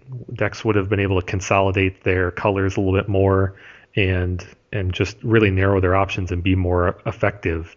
In this day and age, though, with so many creatures in the format and the preponderance of planeswalkers in control decks, The notion of just turning your opponent's creature into a less good one is a little less attractive. Yeah. That's why I say getting rid of a Bob and a Blightsteel Colossus, that's living the dream. You have no problem turning those two creatures into 2/2 boars because you're getting a lot of incremental value just by removing their abilities. Well, I think the more important thing is not looking at the power, but looking at the casting cost. I mean, Engineer Explosives is like a 3 of in Landstill. Mm-hmm. So the toughness does matter because you can. I mean, these creatures can't attack into a Mishra's Factory. So I see this as a potential card for like a Landstill deck. I think that's a good point. I think that's the most natural starting point. But keep in mind that the average Landstill deck, as I said, has adapted a number of removal spells in other colors for other reasons, like your lightning bolts and your swords to plowshares, etc. Would you cut a lightning bolt from a Landstill deck for a Curse of the Swine? No, and what's interesting is that putting a Blightsteel Colossus in someone's hand is just about as bad as exiling. Granted. And those decks play with Jace anyway, so I have a really hard time envisioning where this would see play in contemporary Vintage. I'm with you. You remember Brown Paper Bag, of course. You think that? Yeah, my old school mono blue. Think that deck would have played any copies of this? No, probably not, because you just use Powder Keg, and Powder Keg can remove a Phyrexian Dreadnought just about as well as this thing can. If not better. That's a good point. There was no Blightsteel Colossus back then. Well, I'm with you. I think that this card, also factoring in Swan Song, if a deck is already set up or can readily be set up to get rid of the tokens as part of some existing effect like Engineered Explosives and or Ratchet Bomb, then I think this card does have a place. If you're having trouble with creatures in a Landstill deck, or your opponents are adapting to some troublesome creatures that Lightning Bolts and Jace can't handle, then perhaps Curse of the Swine will have a home in that kind of setting. And you can construct scenarios against, say, something like Noble Fish, where you play out some lands and they play out a Noble Hierarch and a Tarmogoyf, and then you spend 4 mana and exile both of those creatures with an Engineered Explosives already sitting in play. That's a pretty good trade for you, but it's still not perfect. You're still kind of 2 for 2ing yourself. Still 2 cards to potentially wipe out, 2 or more cards. I think though that with Cavern of Souls pushing some of these aggro decks like Humans decks into sort of a place where you can't really counter the creatures as well, this does have a place in answering those threats, but I'm just not sure if it's quite good enough. So I mean, for 3 mana you get rid of 1 creature, for 4 2, for 5 3, but you better have something to deal with those tokens immediately, like a Ratchet Bomb or Engineered Explosives, or else you're going to be quickly overwhelmed. That's my assessment as well. You ready to do predictions? Go for it. I sadly am going to say 0. I'm much more confident saying that some people might test this, but it's probably going to get cut every time once they do. Yeah, I think that the creature decks are such a marginal part of the Vintage format at the moment that there's really not a strong incentive to even test one of these.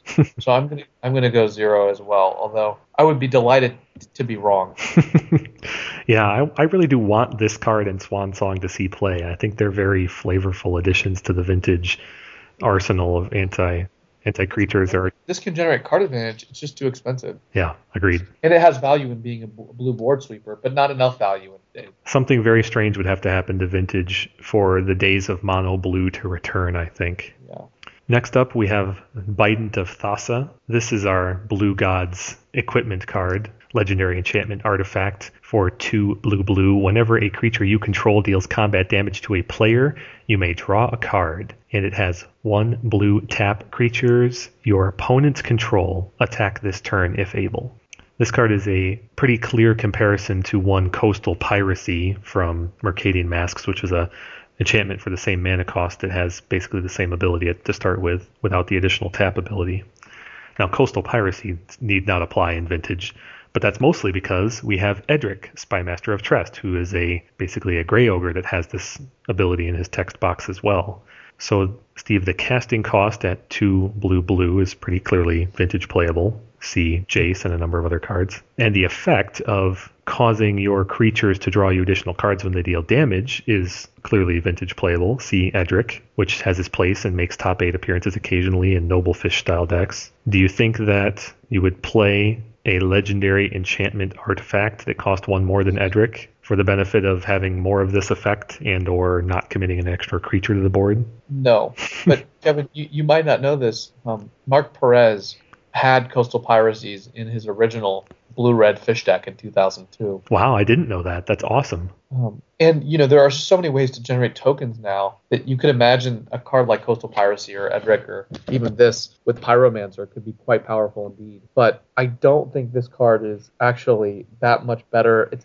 I think it's actually debatable whether this card is even better than Coastal Piracy because as you pointed out, as we discussed earlier, Artifact is the most vulnerable card type in the entire format, probably even more so than Creature, amazingly enough. And the additional ability is basically irrelevant in Vintage. Yeah, not totally irrelevant, but basically. And I think, that makes this on par with Coastal Piracy, which means it's probably not going to see any play. Go ahead. And as we said earlier, Creature is one of the safer card types in Vintage, so Edric has that advantage going for him.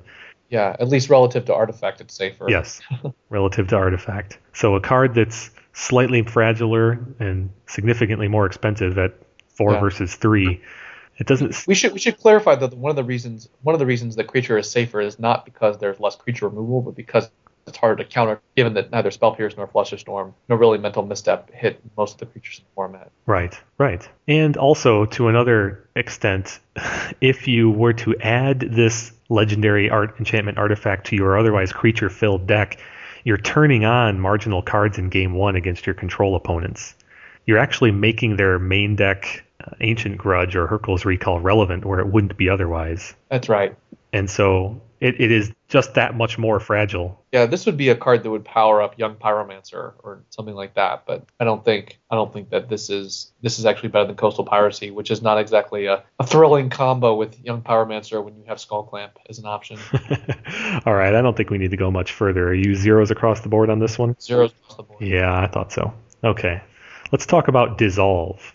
Now, we're not talking about this from the standpoint of will we see play in Vintage. This is basically cancel plus scry. It's 1 blue instant counter target spell scry 1. It's a nice upgrade from cancel. But Steve, what are your thoughts on this spell in general? I don't think there are any 3 casting cost counter spells that can be playable in this format. I think 2 is the absolute most, and it has to be as ridiculous as Mana Drain. There was a alternate casting cost 3 mana counter spell that someone made up about a year ago during one of the set spoiler seasons. You remember that?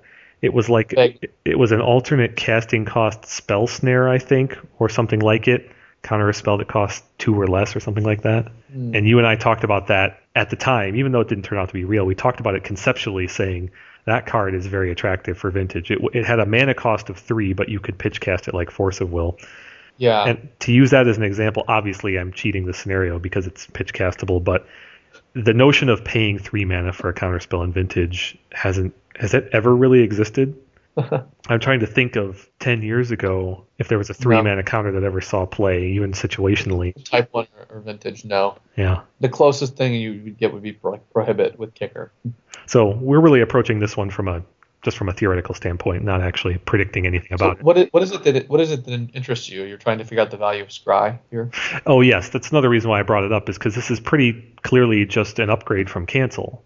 Now, I think it's pretty widely agreed in the R&D community that the proper mana cost for counter target spell is somewhere between 2 and 3 mana. It should be more than blue, but Cancel is overcosted. It should be less than blue 1. And I think this card is just a further evolution of that theoretical concept. I think you can continue to graft things onto blue 1 and have them be acceptable counter spells, like Dissipate. Well, Dismiss is blue 2 and draws a card. Mm-hmm. And if we decide that 1 Scry is like 1/3 or 1/4 of a card, I would maybe even want Dismiss over this card. Yeah, I definitely would. No, I wouldn't play either in Vintage, but I think in many other contexts, like in Commander, for example, where you'd be making that choice, you'd almost certainly choose Dismiss. But I just think as a thought exercise, this card points to the delicate balance that R&D has to go through in order to properly cast the simple effect of counter target spell. Yeah, it's fascinating. Anyway, let's move on to one that is a little more interesting. Chained to the Rocks. Let me read through this one, Steve. I know you're interested to talk about it. It's an enchantment aura for white. Enchant mountain you control. When chained to the rocks enters the battlefield, exile target creature and opponent controls until chained to the rocks leaves the battlefield. So this is the child of Swords to Plowshares and Journey to Nowhere with a little bit of cartography mixed in. What do you think, Steve? So this card definitely has the pedigree of Oubliette, Journey to Nowhere, as you mentioned. But what's interesting is that this is as efficient as Swords to Plowshares, but it has this strange conditionality, which is that you have to have a mountain in play, which makes it very difficult to evaluate because we don't see a lot of cards like this. First of all, this is a white card that you have to be playing red to use, and heavy red, so that you have a mountain in play reliably, 1 or 2 when you want to cast this. But there aren't a lot of ways to remove enchantments, especially enchantments like banning a land. This is going to be functionally a Swords to Plowshares that doesn't give your opponent life, I think, most of the time. Don't you think? No, I don't think. Because, for one, white-red is a rare color combination in Vintage. Either one of those colors is played, and sometimes even in the same deck, like with multicolor control decks. But this being almost like a hybrid spell, Boros mana, functionally, is pretty uncommon in Vintage. What the best way to facilitate this would be to either have a tundra and a volcanic island in play, or to simply have a plateau. Problem is, Wasteland exists. So you're frequently, if you try to put this on a non-basic land, just going to end up giving the creature back at the next Wasteland opportunity, and Wasteland is omnipresent in the format. So it would be a very common play. If you were to build a deck that featured this heavily, and your opponent played Lodestone Golem, and you played a land and a Mox, fetched out a plateau, and chained that Lodestone Golem to the rocks on turn 1, it's going to be very common that on the next turn they're just going to waste your plateau and you're going to give that guy back. So to be reliable, this has to be on a basic mountain. I foresaw the Wasteland problem too. Naturally. So so then to further answer your question, as you put it, the notion of having a basic mountain in a deck with white cards is just, well, it's basically not happening in Vintage these days. Not that it's impossible, but the deck that would want to do that would be dramatically different than anything we see right now, and pretty difficult to justify just for playing this card to deny your opponent some life. Over Swords. Over Swords, yes. There is another issue to it, though, which is that, again, going back to our discussion, this card can't be countered by Flusterstorm. Fair. And Fair. It will resolve slightly more often than a Swords to Plowshares would for that reason. But on the same token, if you use basic mountain plus white mana source as the cost of entry for this card in many matchups, then you're also denying yourself casting this card even when you have white mana in certain cases. And but I also, that is true. But I also like the fact that in the decks that would be white and red, the life probably matters. That is true. I would agree with you there. The deck that would result of that combination and constructing around this card would almost certainly be aggro focused, almost certainly feature some burn, some lightning bolt at the very least, and denying your opponent the life, especially like against workshops, denying your opponent the 5 life for plowing their lodestone. That would matter. That would be the difference in some games. Yeah, I think this card is playable in a white-red X beats deck. That has access to a basic mountain. Well, certainly, or a deck that plays with a lot of Blood Moon effects. Ah, that too. Very good synergy with Blood Moon. I forgot to notice that. Yeah, I think that you are listing some viable effects in Vintage, and Blood Moon is certainly playable, or Moon Man, most likely. And white-red in aggro is not making top 8s commonly in the format, but it has happened. It has happened. Not just white-red necessarily, but those two colors in multicolor aggro. I just think this introduces too many conditions to get the benefits against Flusterstorm that you cited and the benefit of the life gain. If you wanted a non-life-giving answer to creatures post-sideboard, for example, you wouldn't look at this. Against workshops, especially if you're in white and red, those are the colors that are best about getting rid of artifacts. Yeah. So that wouldn't be a problem at all. Against other creature decks, yes, possibly. A white-red deck or a heavily white-red deck going up against, say, Noblefish, it might want to save that life. That seems like a potential. But Noblefish is so punishing in terms of its efficiency of creatures and its disruption that I have a feeling you would gladly trade life for additional flexibility. Fair. So I take it you're predicting zero playable. Yeah, I'm predicting 0, but I'm glad for all the scenarios that you mentioned. Yeah, I'm predicting 0 as well, but I do think this is playable in Vintage, and I think it's playable in the white-red beats deck. I just want to bring up one other minor aspect, and that is the budget concept. Swords to Plowshares is by no means a prohibitively costed card on the secondary market. But for players who are interested in playing Vintage and proxies are an issue, then perhaps this is the sort of card that makes it into your budget deck, in addition to several other alternatives. Just a thought. Let's move on to one Ashen Rider. This card is pretty cool. The casting cost I love. 4 white, white, black, black. Creature Archon, always for a good time.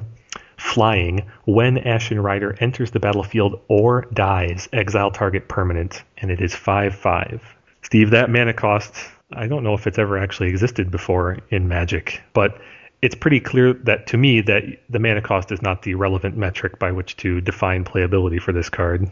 Yeah, well, there is and one of the reasons I requested we include because Angel of Despair has been used, at least in the past, in Dredge as a singleton or even a 2-of, as just a general removal spell that you use Dread Return for. And this is actually, I think, better than an Angel of Despair because this card exiles a permanent when it comes into play and when it dies, which means you can flashback Cabal Therapy, sacrificing it to exile a second permanent. Absolutely. If one were inclined to use Angel of Despair these days, Ashen Rider would definitely go in instead, both because of the exile and because of the multiple uses, as you said. But Angel of Despair hasn't made a top 8 for more than a year now. So you're already trying to shoot down our vintage playable. Come on. I would say this card is vintage playable, but no one has done it lately with Angel of Despair, and so I see no reason for that trend to change. Why do you think that is? What happened at Angel of Despair? Why has it disappeared? I think two things have happened. I think the players, new cards were printed, those being Mental Misstep and Grafdigger's Cage and Rest in Peace, which I think, while there were plenty of other answers to Dredge before, I think those cards specifically caused Dredge players to look for more efficient answers to all the hate cards. So you got main decking, got Chewers, you got Wispmares in the sideboard, you got lots of different things that you see commonly today. And the notion of casting Dread Return for your answer to a hate card really kind of went out the window about a year ago. So that's why I think Angel of Despair has stopped seeing top 8s. Dredge decks have changed in their tactics, and this notion of taking your anti-hate out of the graveyard basically went by the wayside. I don't think Ashen Rider changes that metric at all. Yeah, I think you're probably right. If at some point it becomes fashionable or practical to Dread Return for your answer to hate cards, then clearly Ashen Rider would be the card in that role, and Angel of Despair will probably never see play in Vintage ever again. Yeah, it's also worth noting, though, this card it exiles, whereas Angel of Despair just destroys. So it not only hits 2 cards, but it also has a better effect on that card. Absolutely. That is not trivial. We've seen plenty of ways and situations in which a Dredge player would remove, quote-unquote, remove a hate card only to have it come back through Regrowth or Yawgmoth's Will or some other such thing. Goblin Welder. Goblin Welder, sure. Yeah. So you're completely right that is a very relevant impact. And if Angel of Despair were common still today, this card would have a major impact on certain interactions. Goblin Welder as a way to retrieve a destroyed Grafdigger's Cage, for example, would go by the wayside. But that's simply not happening as an interaction with Angel of Despair these days. So I'm comfortable labeling this card as vintage playable, but saying that it won't be played. How many Angel Despairs appeared in top 8s this year? This year? You know? None. The last one was in June of 2012. Oh, wow. Yeah. Okay, well, then I'm with you, 0. Yeah. If something were to change, it would have to be pretty dramatic by today's standards, because Grafdigger's Cage and its ilk have really changed the metrics by which Dredge fights its hate cards.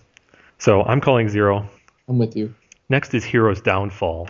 And Steve, I bring this up because I think there's something going on here that deserves a note. Hero's Downfall is 1 black instant, destroy target creature or planeswalker. And for those of you who've been playing Magic for the last few years, you will note that this is basically Dreadbore in a mono-colored incarnation. It still suffers from the 2 designated mana that Dreadbore does, and Dreadbore has basically seen no play. But the fact this is a single color and an instant, and the fact that planeswalkers continue to get increasingly relevant in Vintage, are the 2 reasons why I think this card at least deserves some discussion. the mana cost of 1 black is, I think, on the outskirts of vintage playability. Steve, can you think of a card at that specific mana cost that's seen play in the last couple of years? There really aren't any. Another black 1 card is Liliana the Veil, which sees lots of play, or at least a good amount. Good example, yes. More restrictive cards like Necropotence see play. Yeah. Necropotence is a pretty specific example. Yeah, I mean, all the cards at that casting cost are like Doomsday are cast with Necropotence, or I'm sorry, with Dark Ritual or with Gush. Fairy Macabre may have seen playing in the last couple of years. Yeah, but that wouldn't be for its ability to go onto the stack. So my point in bringing up Hero's Downfall is that it's more of an acknowledgement of a metagame shift. An instant for 3 mana that can kill Dark Confidant and Jace the Mind Sculptor and Tezzeret and Vendilion Click and Tezzeret. I said it twice because there are 2 different Tezzerets that see play. And whatever future Planeswalker might come down, I think is increasingly relevant. And I also believe that this form, this 1 black instant, is probably more likely to be the one that players go to over Dreadbore's Rakdos sorcery speed. All of that having been said, I don't think the conditions are right today. But I wouldn't be surprised if a year or 2 from now we started to see Hero's Downfall appear because more and more Planeswalkers or more and more creatures are just the defining characteristics of certain decks. I take your point that if we see more Planeswalker printings that are playable in Vintage, this card's value goes up. But in the meantime, Lightning Bolt does everything both of these cards really you want them to do. Yeah, and you know what? I think it's not the turning point, but my counterpoint to that would be Karn. Silver Golem. Not Silver Golem, but Karn the Planeswalker, I mean. Yeah, it's interesting. Both Jace and Lodestone Golem really made Lightning Bolt playable. Mm-hmm. Lightning Bolt is playable in large part, in no small measure, because of the huge rise of Planeswalkers in the format, and Jace in particular. Mm-hmm. Being able to hit a Planeswalker is just so relevant that it's actually made Lightning Bolt. Lightning Bolt didn't used to actually be Vintage playable. It became Vintage playable since that point. You're completely right. And for as long as the Planeswalkers in the format can be addressed with Lightning Bolt, you're almost certainly correct that they will be addressed with Lightning Bolt. And creatures, of course. But I think the window is there for a dedicated removal spell that ignores the number of loyalty counters on a Planeswalker. Anyway, I don't think that time is now. I don't think we need to go much further with this. I am predicting 0 copies at the moment. I assume you are as well. Yes. It is worth noting, however, that there was one top 8 made by Dreadbore in the main deck even last November. So the window's open, but I don't think it's going to happen now. Yeah, this card is too expensive. All right, Steve, we touched on Heroic as a mechanic and our general opinions of it earlier in the show, but there are 2 examples that I think we should at least touch on to demonstrate in a little more specifics. The first is Triton Fortune Hunter, and this is the Grey Ogre, maybe Ophidian model for this ability. It's a creature Merfolk Soldier for 2 blue, heroic. Whenever you cast a spell that targets Triton Fortune Hunter, draw a card. And it's 2/2. Steve, in terms of evaluating heroic, it doesn't get much more simpler or direct than draw a card. Yep. If an effect was worth doing, draw a card is where it would be at in Vintage. Yes. Yeah, so what you're looking for here is something like Grape Shot, something that can target this a bunch of times with one efficient card. Grape Shot won't do it because the most Grape Shot can do is draw 2 cards off of this. But is there something like that can give this a boost that has Storm that we can use as a draw engine? Well, I have to back up and say that's not entirely correct on Grape Shot, though. You could target this more than 2 times with a Grape Shot. It does not require that the spell resolve. Oh! It's only when you cast a spell that targets. So you could draw like 5 or 6 cards with Grape Shot off this. Yes, if you felt like storming up a couple times with Grape Shot with one of these in play, sure. That's very exciting, actually. It could be we finally manufactured our Storm draw spell that we've wanted all along. But the simple truth is we've talked about lots of different ways in the past, lots of different cards to synergize with Storm, your Niv Magus Elemental, and most all of those cards, Young Pyromancer notwithstanding, don't actually manifest in any kind of real way. Yep. And this one being a 3-mana setup spell that is otherwise pretty useless, I don't think it's going to change that pattern. That's probably true, but that said, the ability to draw a ton of cards for just 5 mana is not a trivial thing. How many cards would you need to draw off of that for you to consider it worthwhile?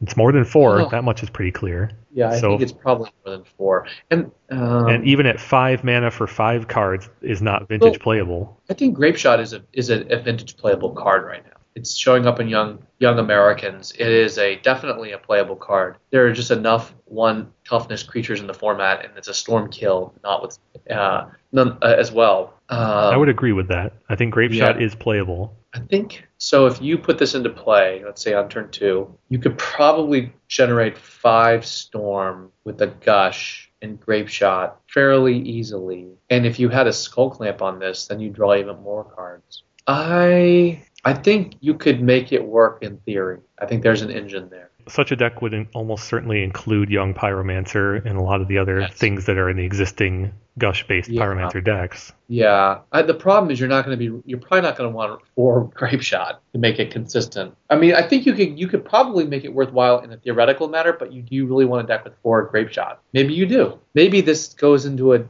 I don't know. Maybe it goes into that. Maybe this looks more like the empty Gush decks from last year. Yeah. The heavily featured 3 to 4 main deck empty the Warrens, and we're intending to basically empty on turn 1 for some number between 5 and 10. Yes. I think if you can probably draw 5 cards off this on turn 3 fairly reliably. I don't know if that's good enough, but it sounds like it should be. Maybe there's something we're missing in terms of some kind of self-propagating pattern. In terms of, because if you draw 5 cards, but one of those 5 cards is another Triton Fortune Hunter, right? You don't want to just keep propagating that same loop. You need to go somewhere with that. Yeah. It's not clear where you go with that. I think it is possible to put together an engine. It might end up looking a little more like Suicide Virus in the long run. Yeah, it might actually be that you just put the Niv Magus elemental combo in there. Because with Flusterstorm, you could remove extra. Grape Shot has strong value with Niv Magus. You can clear out some. I like what you're going with that. You get the benefit of the Triton Fortune Hunter and the Niv Magus elemental, and they both live through it too. Yes. Well, there's some value in that. I can see that. That way you could repeatedly Grape Shot this card if you could build sufficient storm, but it would live through those effects if you had them both in play. Exactly. So maybe you could actually kill someone in 2 swings that way, where 10 storm with Grape Shot would never have done it by itself. Yeah, you could put all 5 tokens and just power them all onto the Niv Magus, and you have a huge hand at the end of all of that. I think it's like gain 10 power, draw 5 cards.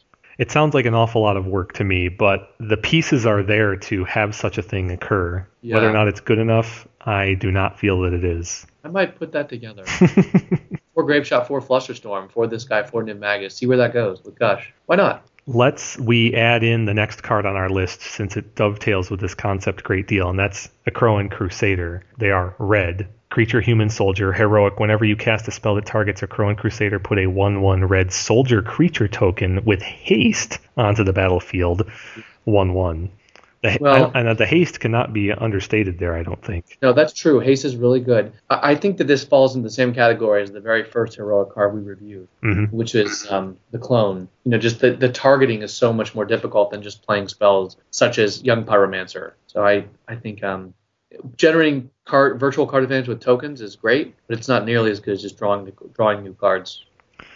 I think once you get past Grape Shot in this theoretical deck or this concept, it also becomes exceedingly difficult to find the other cards you would want. The Wisp spells from Shadowmoor come to mind. Cerulean Wisps, target creature becomes blue until end of turn, untap that creature, draw a card. Or Crimson Wisps, target creature becomes red and gains haste until end of turn, draw a card. Simple ways that you can just target your guys, and the net result is it's transparent from a card advantage standpoint. It seems to have some value in a context like this. Yeah, I just don't know if it's good enough to generate tokens. It would be much better on something like the Fortune Hunter. I see your point. Would you put those cards in the same deck, though? The theoretical deck you're talking about with Niv Magus Elemental? Blue-red Storm that's generating tokens, pumping the Niv Magus. Yeah, the Wisp is blue.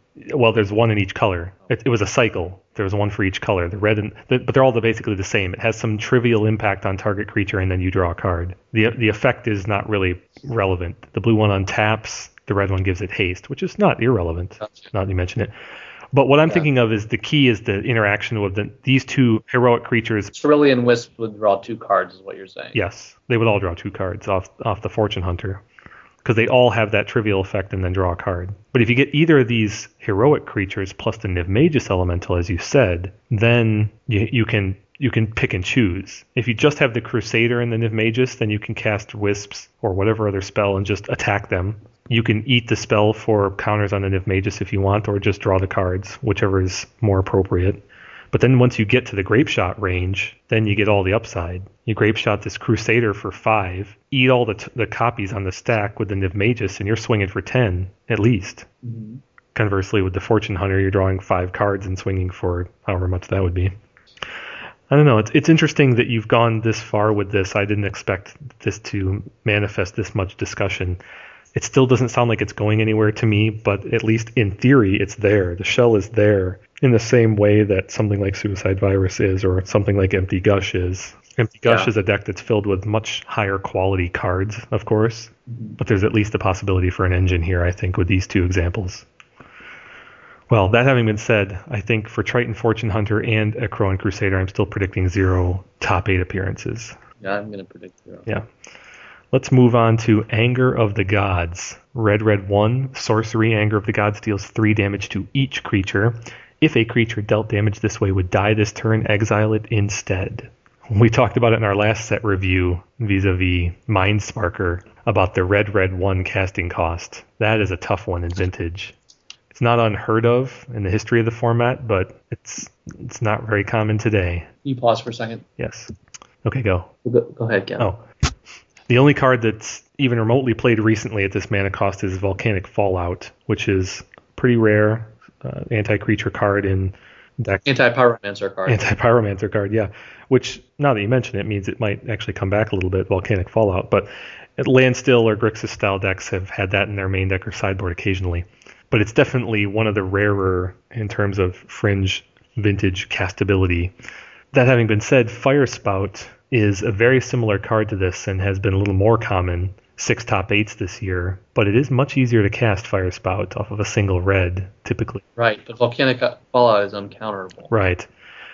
But let's not diminish the notion of exiling the creatures. So returning creatures is not uncommon in Vintage these days, either via Yawgmoth's Will in a Grixis or Pyromancer-style deck, or via Goblin Welder in a Workshop deck, or obviously everything in Dredge comes back. So this notion of exiling is, I don't think it's to be underestimated. If you were to play against a Welder deck, then exiling their various creatures early in the game, if you could manage to resolve it, would mean that those creatures wouldn't come back later on. Against Dredge, if you can catch Bloodghast, for example, that's really the only one you would catch with reliability, then it wouldn't ever come back. So that's something. This spell has a little bit of advantage over Firespout against Dredge. Against decks like Noblefish, they're not bringing their creatures back very much. Bomberman would replay some things off Yawgmoth's Will. Does Humans bring their creatures back? I don't think it would. So the exile benefit seems to really only manifest against Goblin Welder and heavily against Dredge. The castability, though, comes into play in many, many matchups.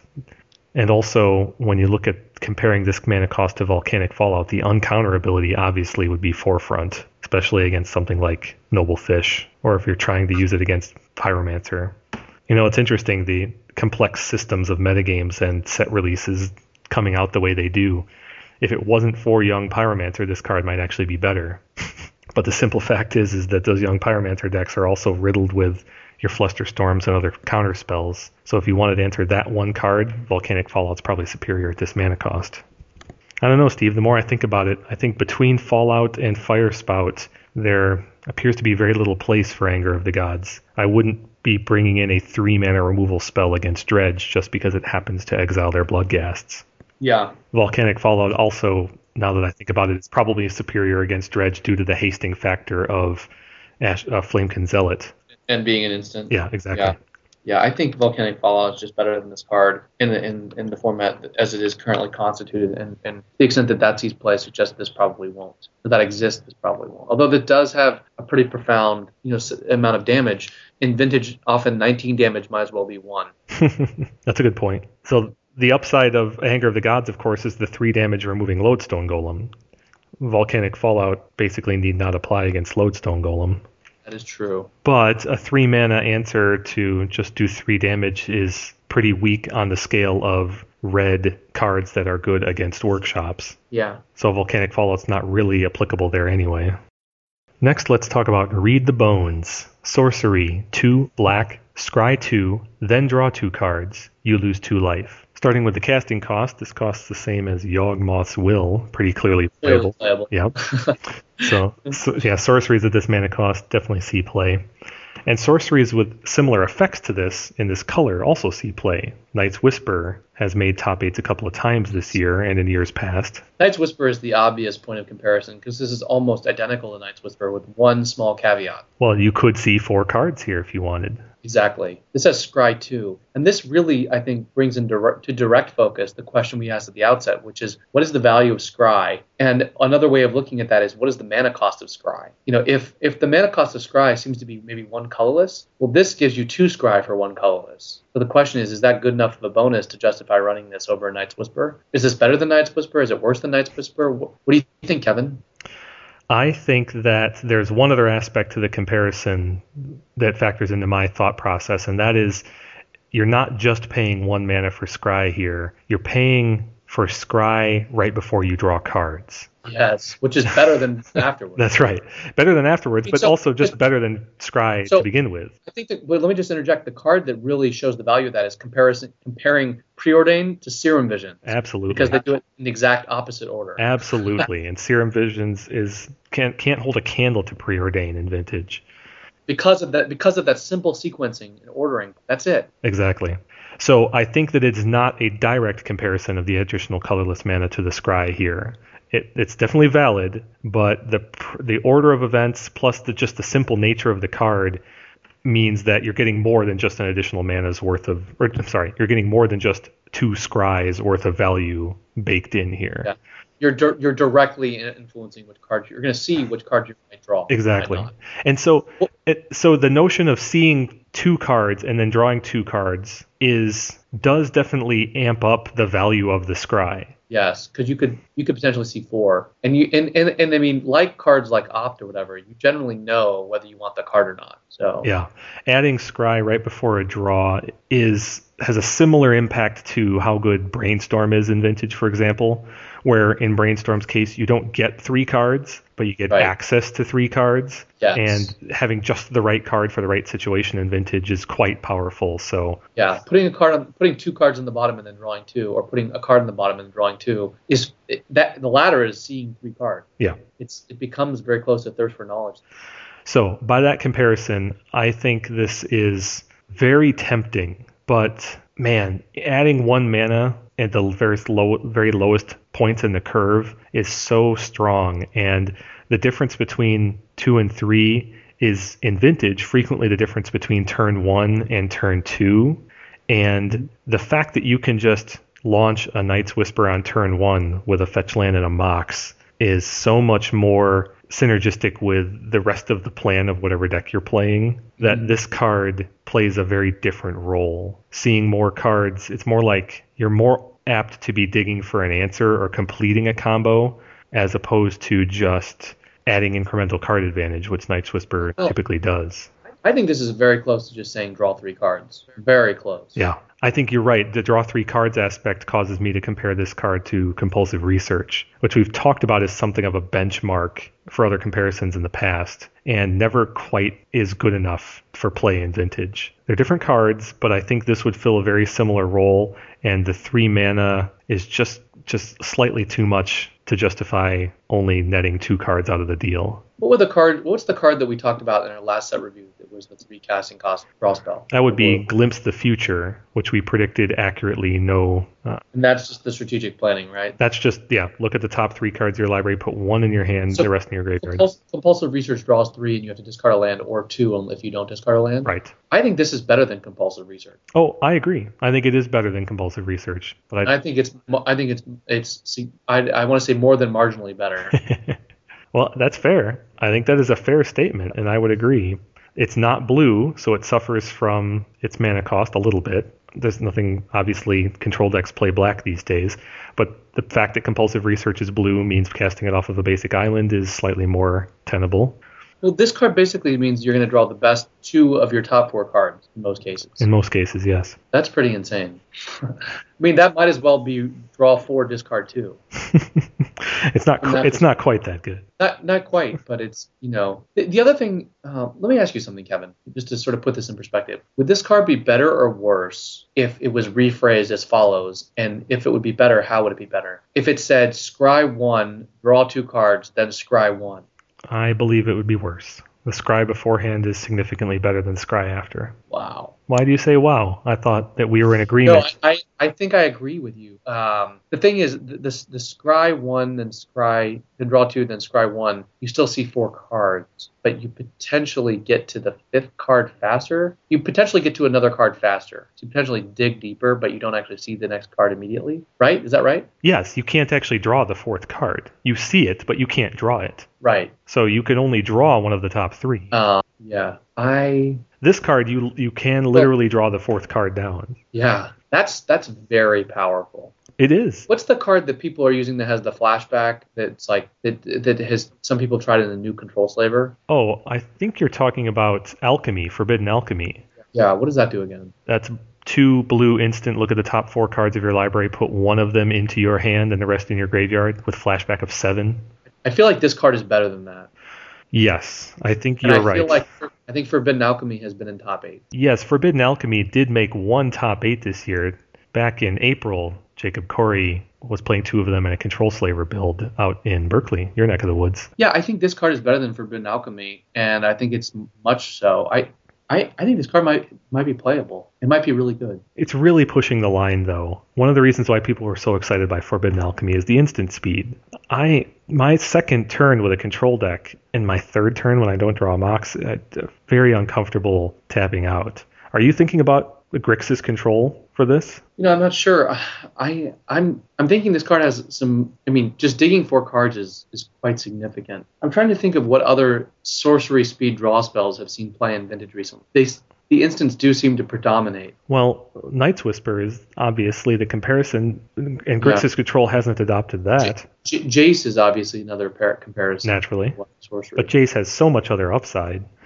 I really feel like Night's Whisper, the fact that Grixis Control has not adopted Night's Whisper should direct you to the operative conflict. Yeah, this card always generates card advantage. It also always will generate virtual card advantage. So that's fair. The virtual card advantage is a feature that Night's Whisper doesn't have. If you, for example, Night's Whisper into your Blightsteel Colossus, you're just stuck with it. Yeah. So getting past the situational cards is definitely an advantage to scry 2 than draw. You think about it, this card is actually better in Oath because you'll never draw the Oath creatures. Good point. Very good point. Well, not never, but you are less likely to. Right. Yeah, you're right. The scry, in addition to that, you get to put aside unneeded copies of Oath of Druids too. Oath of Druids being traditionally the deck that has the most redundant or situationally awful cards.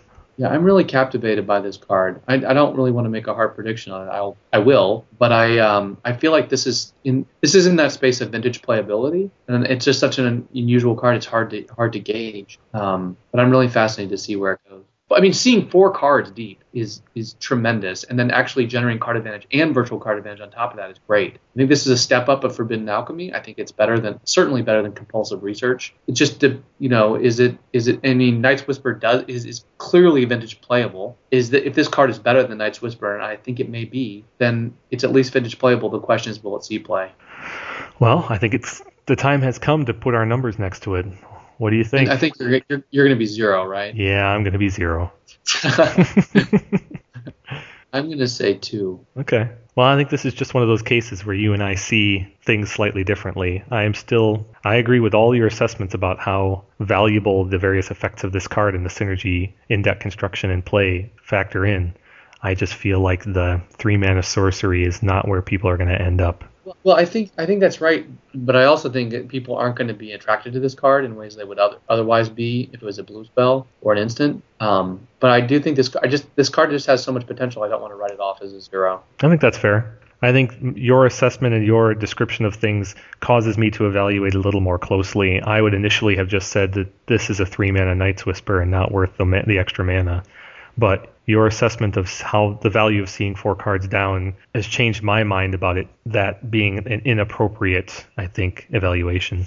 I still think people aren't going to play it. Yeah, it just gets very close to just saying draw 3 cards. In a sense, it does. I mean, if you're, for example, if your top 3 cards, let's say it's like turn 3 or 4, and your top 2 cards have 1 or 2 lands in them, you've just drawn, drawn 3 cards, just like you would throw a land in a back pile that you, or in a back pile that you don't care if your opponent has. Yeah, no, you're completely right. And Blightsteel Colossus is the poster child for that. If Blightsteel's on top of your deck, then put him on bottom and draw 2 cards is almost as good as draw 3 cards in a lot of contexts. Yeah, I'm with you there. Well, we'll see. I would not be upset about being wrong on that one. This is one of the better and more interesting cards in this set. Let's move on to one Mistcutter Hydra. This is a fun one. Creature Hydra, mana cost is XG. Mistcutter Hydra can't be countered. Haste, protection from blue. Mistcutter Hydra enters the battlefield with X +1/+1 counters on it, and it is natively 0/0. This is obviously the anti-Jace spell that they printed. I imagine that in the R&D database, this is probably called Jace Cutter Hydra. Jace Killer Hydra. Yeah, you can't get much more. I mean, the Skylasher that we reviewed in the recent set was very similar in this line, and it's hate for Delver of Secrets. So this is just another one in the long line of green trying to play catch up to blue in terms of, hey, I want to be better than you in Constructed Magic, or better than a particular blue card in Constructed Magic. So let's lay it out for our audience here. Obviously, the casting cost is variable, but green mana is played in a number of cards. Green +1 is played in a number of cards, and mostly creatures. Yep. Green +2 is a 2/2. I know, but is there a spell that is played at that mana cost? I suppose Krosan Grip, Seeds of Innocence at GG1 is similar enough. Well, one of the reasons that, I think this is an important exercise, but we should also just add the caveat that one of the things that constrains spells is counter magic. This can't be countered. So that changes that equation somewhat. Assuming that your opponent has resolved their Jace and brainstormed with it, you need to play this guy at probably more than 2 mana to be effective. Yeah, so it's a 4 mana spell. I don't necessarily agree, though. I think you can play this guy at 3 mana as a 2/2 and kill Jace next turn, and it's still worthwhile to do so. Oh, and Jace can't answer him in the meantime, barring brainstorming into a lightning bolt, of course. So there's an asterisk next to that. But Jace by himself can't answer this card no matter what he wants to do. But the fact that he's scalable means that this card is a lot better. This card is 2 mana 2/2, 2 mana 1/1, 3 mana 2/2. So it's a 1/1, a 2/2 gray. It's a bear, a gray ogre, and a hill giant. Let's not miss the fact that this card would frequently be played in a deck with Noble Hierarch, and Noble Hierarch effectively adds 2 to his power. Does Noble Hierarch still see play in Vintage? Hasn't it disappeared? No, Noble Fish is still a thing. I believe any deck that featured Mistcutter Hydra is highly likely to have Noble Hierarch in it, and a turn 1 Noble Hierarch means a turn 2 Mistcutter Hydra at 3 converted mana, so a 2/2. But that Mistcutter Hydra attacks the next turn as a 3/3 thanks to the Hierarch. So a turn 1 Hierarch, turn 2 Hydra kills Jace starting on turn 3. Oh, I completely forgot this card has haste. Yeah. That Hydra kills Jace on turn 2 if you let off with a Noble Hierarch. Yeah. And it does it a turn later if you let off with Deathrite Shaman. So in the sort of deck that would want a hasty pro-blue Hydra answer to Jace, it's most likely better than even what its base stats would indicate, thanks to the mana elves that do see play in Vintage. Yeah. I really am not convinced. As an answer to just Jace, this guy is pretty aggressively darn good. As an answer to anything else in the format, it's abysmal. It's terrible against workshops, where you're overpaying for the right-sized body, and none of its effects matter. Can't be countered, haste, pro-blue, nope, none of that need apply. It's pretty much irrelevant against Dredge. It would be just a warm body against him, and it's overcosted at that. And against most of the other creatures in the format in general, against your Goyfs and your Thalias and stuff, you're paying too much. Now, the notion that you could pump this guy up to a 4/4 or a 5/5 in the mid to late game is relevant in other creature matchups, but you wouldn't...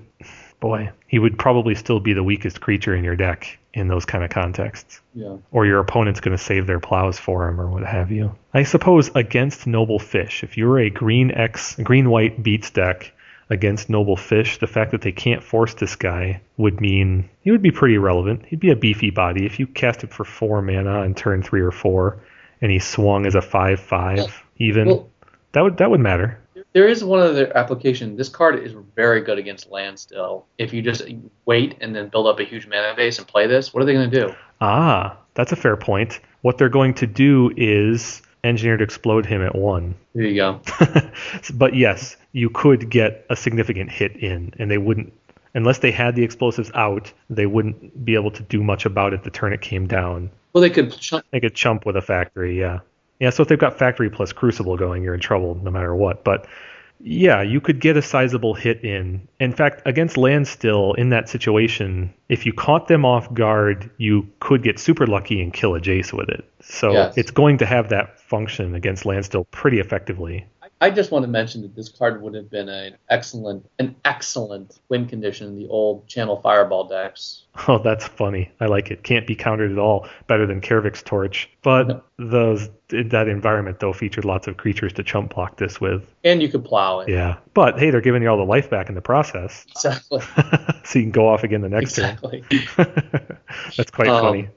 Yeah, I think you can manufacture scenarios where this card is a pretty good answer to Jace, and better than many existing creatures, because they can't bounce him and you can't counter him, so he might actually be better than, say, a Tarmogoyf that would ostensibly be higher power and toughness for the casting cost, but would just get bounced or countered. Yeah, I can see where you're going with that. I still don't think anyone's going to conclude that this is the right way to go, though. This card is missing synergy with humans-based decks. Hydra is not a creature type that really gets you anywhere in Vintage in terms of synergy. Mm-hmm. No, I would predict 0 copies here. This is difficult to say. I am sympathetic to your plight. This is like me with Chandra Pyromaster. I don't think it's good enough to be omnipresent in the format or be any kind of staple, but there are also players out there who will try just about anything. So that's what I'm concerned about. Yeah. I'm going to say 0. Okay. Steve, I think we should ratchet up our interest in this set with one Ashiok Nightmare Weaver. Mm-hmm. Ashiok is a demure of sorts, Planeswalker. 1 blue-black, Planeswalker Ashiok, +2. Exile the top 3 cards of target opponent's library, -X. Put a creature card with converted mana cost X, exiled with Ashiok Nightmare Weaver, onto the battlefield under your control. That creature is a nightmare in addition to its other types. -10, exile all cards from all opponents' hands and graveyards. Ashiok starts with 3 loyalty. Why doesn't it say X? Why doesn't it say put a creature card with converted mana cost X, exiled by Ashiok Nightmare Weaver? I think that's the Floral Sposum effect. Ashiok's not choosing the card to exile or choose. You are. You are with it. I gotcha. Right. Well, so this card has a very natural sort of progression. You exile. The first ability is you exile 3 cards from your opponent's library, which has, I think, more value than you probably. I mean, we've discussed this before. I have more affinity for exiling a card than you do. Mm-hmm. The problem is that in Vintage, first of all, it's unlikely that you just exiled a creature that you can then animate. So you're going to have to just basically mill your opponent until you find a creature. And even then, it's probably not going to be good enough to reanimate. So why do you say that it's probably not going to be good enough? Okay, so let's say you activate this and you don't hit a creature. Right. Or let's say you do hit a creature and it's Blightsteel Colossus. You can't even use this. Right, but that's only 1 card in said opponent's deck. Yeah. Unlikely. Yeah. So let's say the second time you activate this, you hit either a Pyromancer or a Bob. Right. Then you can't even play it until the next turn, and Bob is just so much worse there because that's like a turn 5 Bob or something. Yeah. So I don't think this has a lot of value.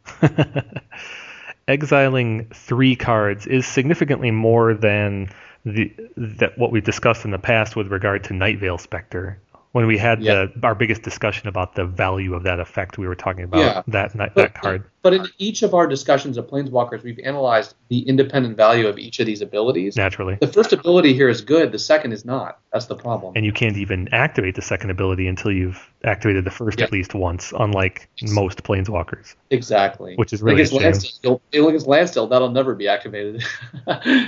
Well, the simple fact is that this Planeswalker can't protect itself. Yes. I mean, not for at least 2 turns. And that's a serious liability in a format that features 2-mana creatures in nearly every deck, within reason. I mean, this Planeswalker will be threatened by your opponent's creatures with pretty regular and pretty much every matchup in the format. And in some cases, lethally so. In the case of workshops, of course. In the case of Noble Fish, this card won't be able to survive an attack. So it's basically uncastable against Dredge, workshops, fish, many other decks. It's pretty much uncastable. Yeah. The only time this would be decent is in some kind of control mirror where your opponent hasn't resolved a creature to threaten it immediately, or you have a creature of similar size and you can just trade on defense if you need to. In which case, you could build up incremental card advantage such that you push over the top in the long run. Yeah. But that's 4 turns later. This card is not likely to hit a creature quite enough in an environment where people don't play a lot of creatures. That's right.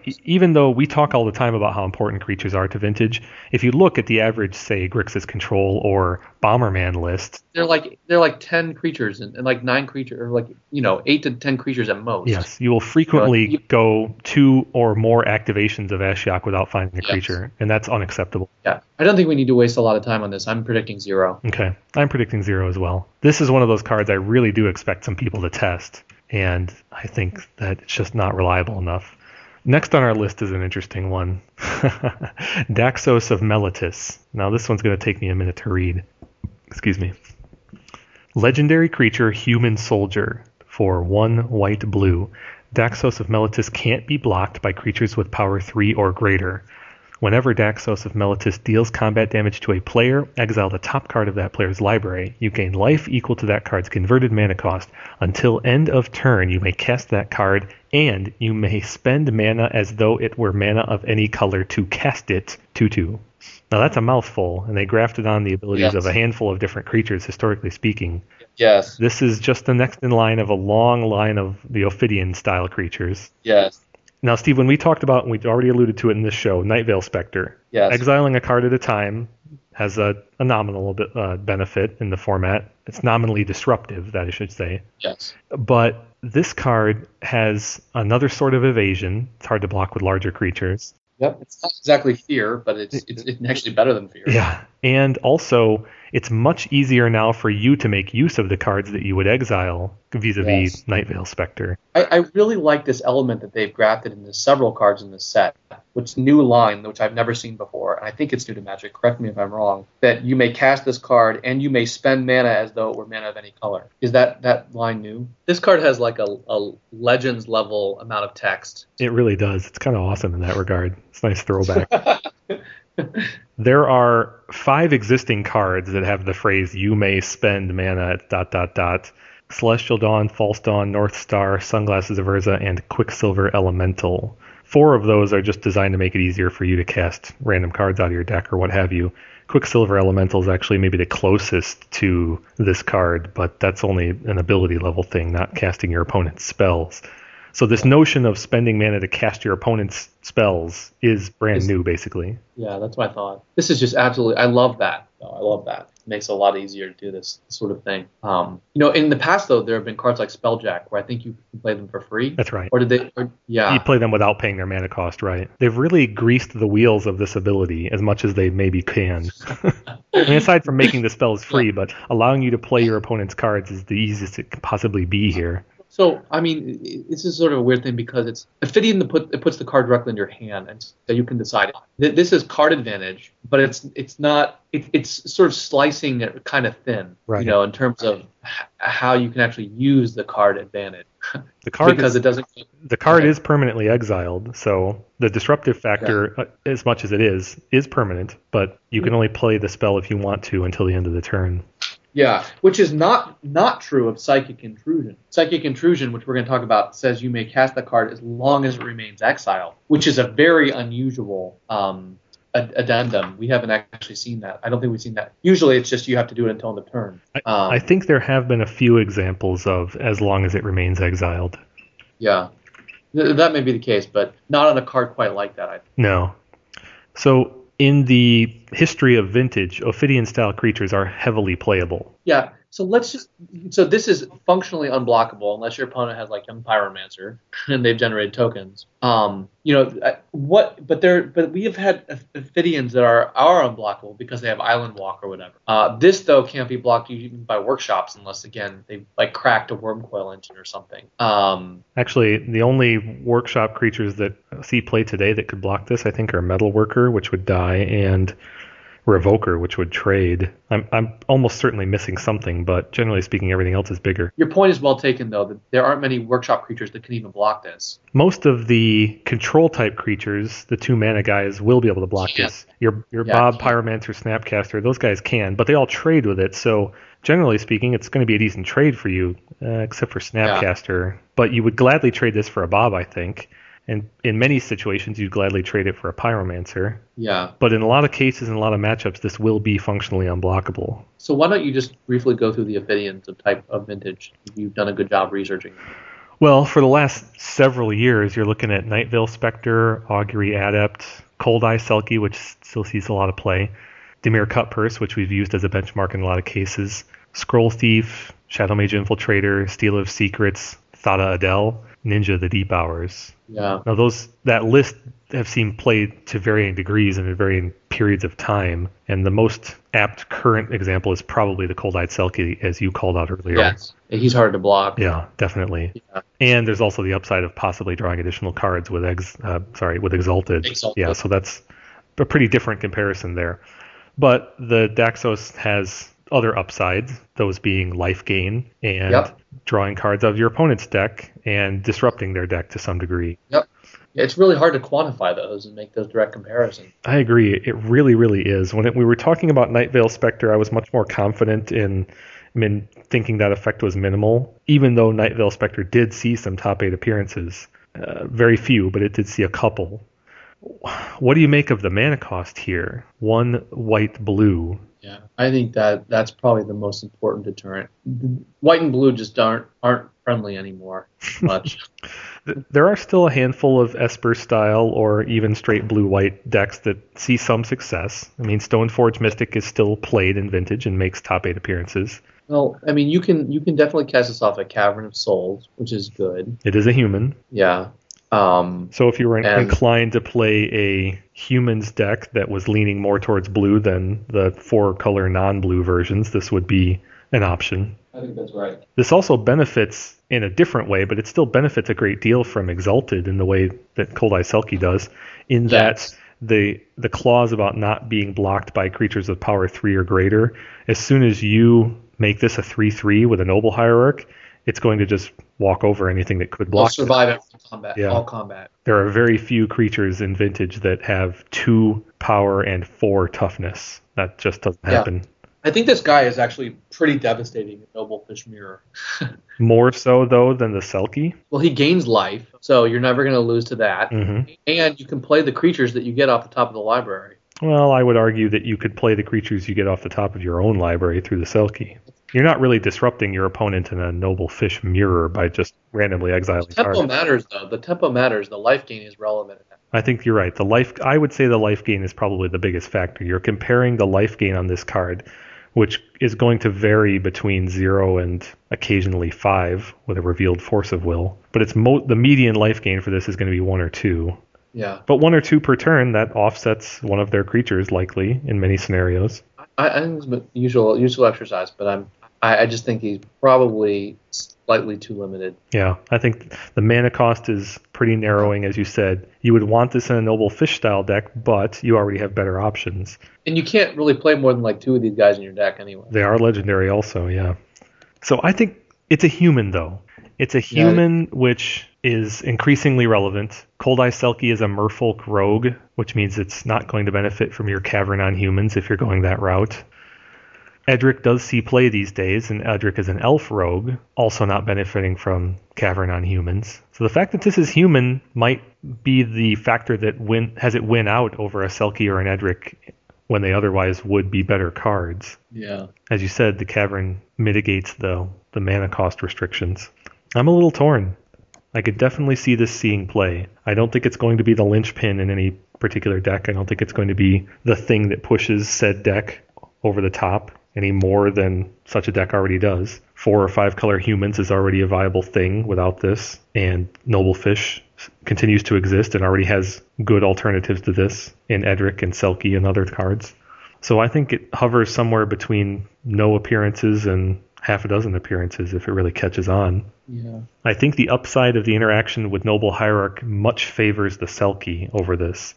Having effectively 3/3 unkillable guy in combat is nice, but the flip side is he doesn't actually have evasion. If your opponent wants to sink chump blockers into this guy along the lines of their Noble Hierarchs or Kosali Pride Mages, etc., they can, and they will thereby deny you effectively drawing extra cards. It's not a long-term tenable situation, but it would be a way to win a race. Whereas compared to a Cold Eye Selkie, they wouldn't have that option. Edric has more of a guerrilla style effect where you put him down with 2 other creatures and your opponent really can't deny you card draw. What do you think, Ken? I'm thinking 0. Okay, I'm with you. I think it's a possibility, but it just doesn't compare favorably with existing options. Very remote, so. Yeah. Yeah. And maybe in the future it will be, or in a specific build of humans. All right, Steve, next up is Psychic Intrusion, which you already alluded to. It's a sorcery, 3 blue-black. Target opponent reveals his or her hand. You choose a non-land card from that player's graveyard or hand and exile it. You may cast that card for as long as it remains exiled, and you may spend mana as though it were mana of any color to cast that spell. This card really jumped off the page at me for a number of reasons. One, the phrasing is just, in 20 years of Magic, again, I hadn't seen this line, that you may spend mana as though it were mana of any color to cast. And also, the fact that it's both graveyard or hand and exile it, and you may choose a card from. That also is unusual. Usually it's like you go through their library and you choose a card in their hand, or you rather, target opponent reveals, usually it's they reveal their hand, and then you know, as is the case with, what's the card that you look at their hand? Oh, Lobotomy. Yeah, like Lobotomy type cards. I'm used to like cards like Lobotomy. And, so this is very different. This is much more flexible, much less narrow. And it's much less narrow in subtle ways. So it's not, I think, you not only can you choose a card from the graveyard or the hand, but you can also choose the time that you want to play this card. And you don't have to be in those colors. So this is much broader in ways that we have not seen before. So it makes it a lot harder to evaluate.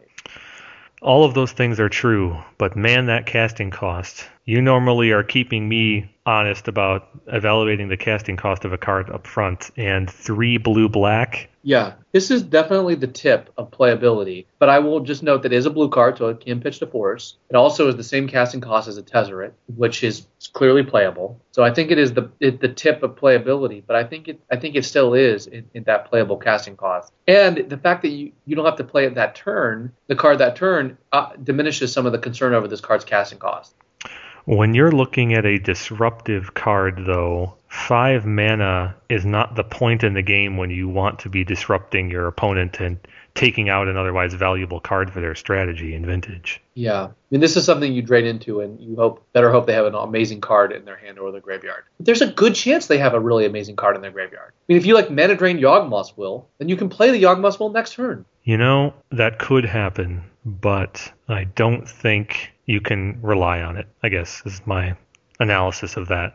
Yes, that situation will come up. And now that you mention it, you can plan ahead for taking good cards out of their graveyard if you fill this deck with Thoughtseizes and the like. Yeah. So you're right. Also, the same thing with Tinker. You could drain into counter something and then play Tinker with this. Yeah, that's fair. That's a very fair point. You can construct a deck with this being part of your end game. Yeah, and that's strategically useful because Tinker and Yawgmoth's Will are so important in the big blue decks. I just think your comparison to Tezzeret really is kind of damning, because if I want a card that my opponent has to respect, I'd much rather be in a card that's going to win me the game, not one that stops them from winning the game. Well, but theoretically, this does win you the game next turn, just like Tezzeret. Except that you still have to cast that card. And it buys you time in the meantime, so they can't Snapcaster Mage it back or whatever. Well, the kind of cards that we're talking about are likely those that you wouldn't Snapcaster. Yes, it's possible to Snapcaster Yawgmoth's Will, but it's pretty rare. All these factors are, I think, pointing to the fact that you can construct scenarios with this card that'll make it relevant, possibly disruptive, potentially game-winning. But for every time that those things happen, I think this card's going to be a dead draw. You could also just assemble the Time Vault combo with it. How often does your opponent end up with half of that combo in their graveyard? That's not a reliable But if you're playing this card, though, you can plan for that. I don't know about plan for that. It could happen. But what if you draw Time Vault and they draw Time Vault? I just think we need to be careful because this hits card in graveyard or hand, which makes it extremely flexible. Yes, and I acknowledge that. And you're going to get a really strong card with it frequently. Yeah. But I would still just point out Is it worth the 5? If the card's already in their graveyard, you've already effectively denied them that card. You've dealt with it. Yes. Yeah. Getting access to casting it yourself means you're only spending half of this card on that effect also, but you're still overpaying for the ability, the luxury of casting in another Jace or something in the same game. Every once in a while, this card could be the difference in a control matchup. But if you're going to resolve a 5-mana sorcery in a control matchup and then resolve whatever juicy card has come about as a result of resolving Psychic Intrusion, that sounds like win more to me.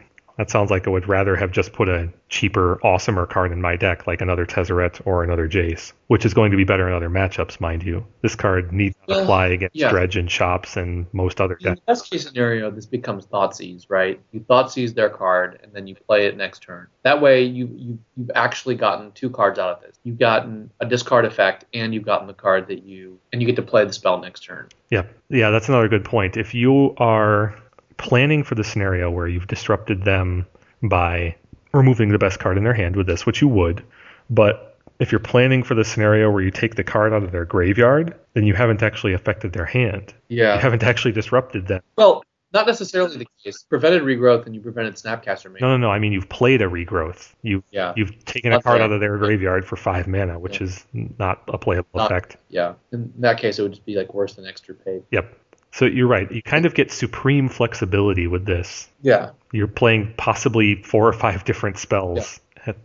Yeah, I mean, there's these 4 elements of supreme flexibility. Mm-hmm. But I take it you're a 0, and I'm probably a 0 as well. Yeah. Good analysis, though, about the possible options. This next card is a little more aggressively costed. Spellheart Chimera. Creature Chimera for 1 blue-red. Flying Trample. Spellheart Chimera's power is equal to the number of instant and sorcery cards in your graveyard. It is a star 3. Well, 3 casting cost creatures they're blue, are playable in Vintage. We have a number of examples. We have Mendelian Click, we have Trigon Predator, and then a slew of creatures that are lesser. I think people can play, is Mayor of Avabrook a 3 cast? No, he is 2. He's 2. But Aven Mind Sensor is 3. Sure. A number of others.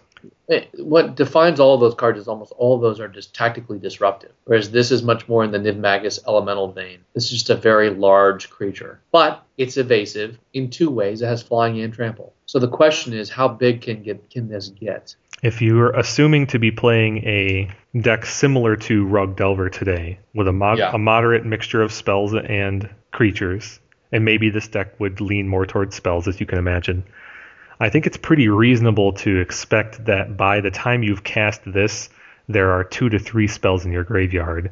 And by the time you're attacking with it, I think it's pretty reasonable that there are 3 to 4. I think that's reasonable as well. And that's on curve. If you draw this later in a game, then the sky's the limit. It could be as much as 10 power in late game, who knows. But I think on curve, you should expect to be swinging with this as a 3.5 power creature. He's the same casting cost as that other creature you were talking about earlier, Kevin, too. Is it Staticaster? Right. Played for dramatically different reasons, of course. Speaking of same casting costs, I think from a mana cost to power efficiency standpoint, you have to compare this guy to Esperzoa and Sea Drake. 2 creatures which, boy, I don't have the data in front of me, but they've seen Fringe play in Eternal. Sea Drake probably more so.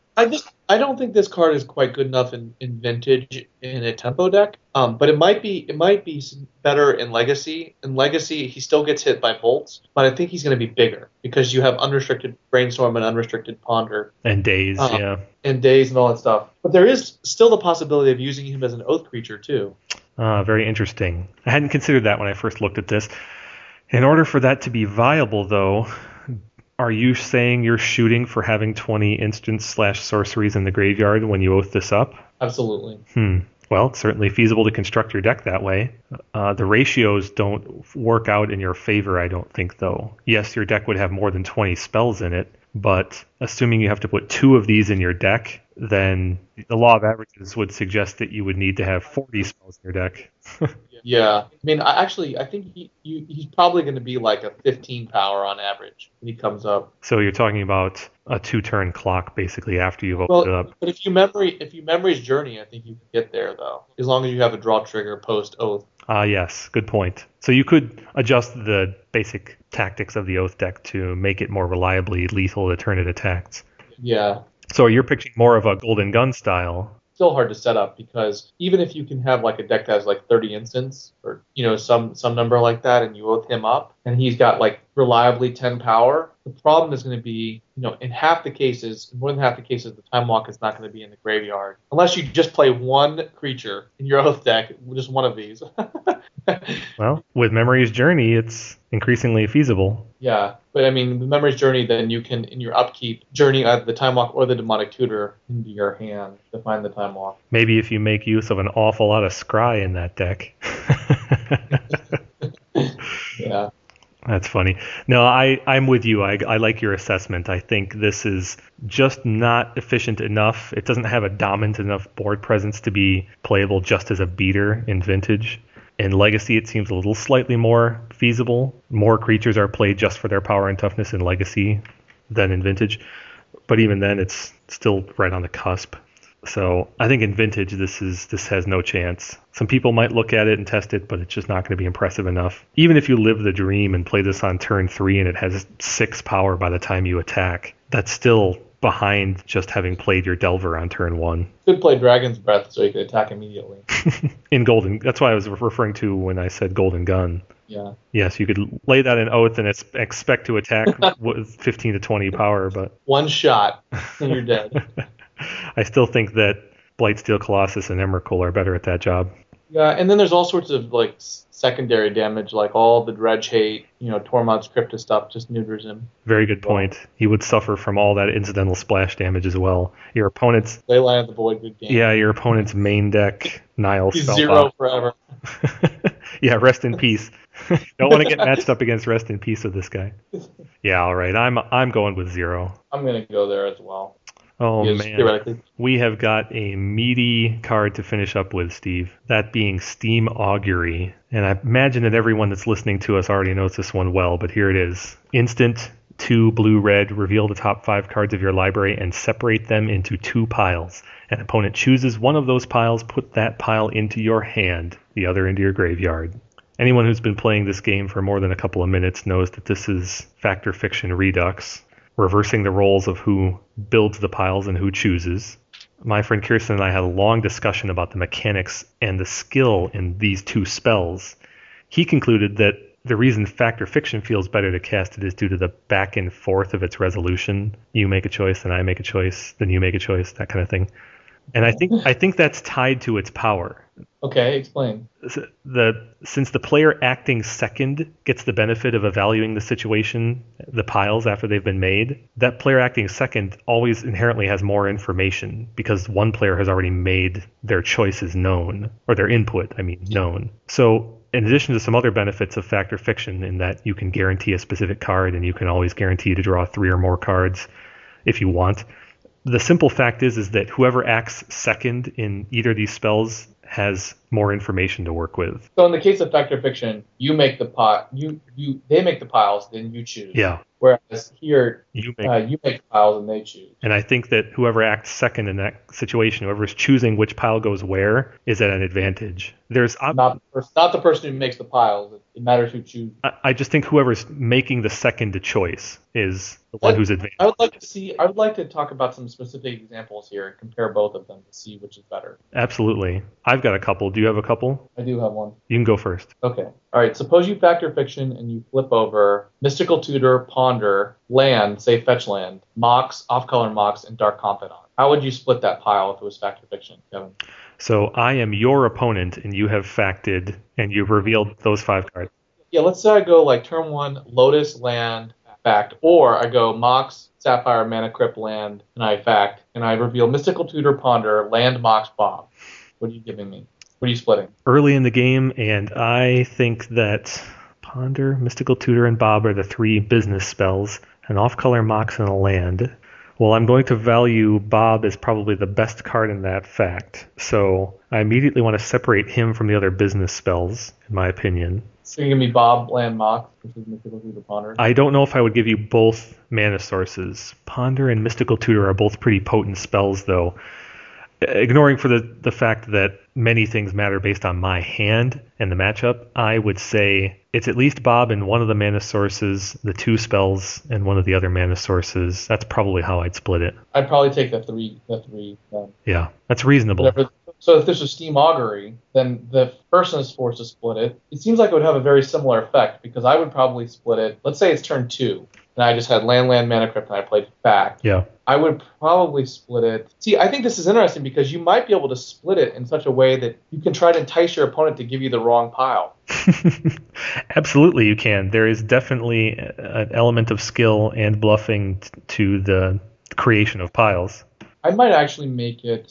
If it's turn 1, Bob is slightly higher value. If it's turn 2, Bob is slightly lower value. I think that's fascinating. I think I may. Well, my initial thought is Mystical Tutor, Ponder in one pile, Land, Mox, Bob in the other. But I probably want to split the mana. I probably need mana split. So maybe I do what you just suggested. I put Mox, Bob in one hand, Land, Ponder, Mystical in the other. Which pile would you give me? Assume it's turn 1. I did the Lotus. I believe all other things being equal, I'm going to give you the smaller pile. But it has a lot to do with whether or not I have answers to Bob in my hand.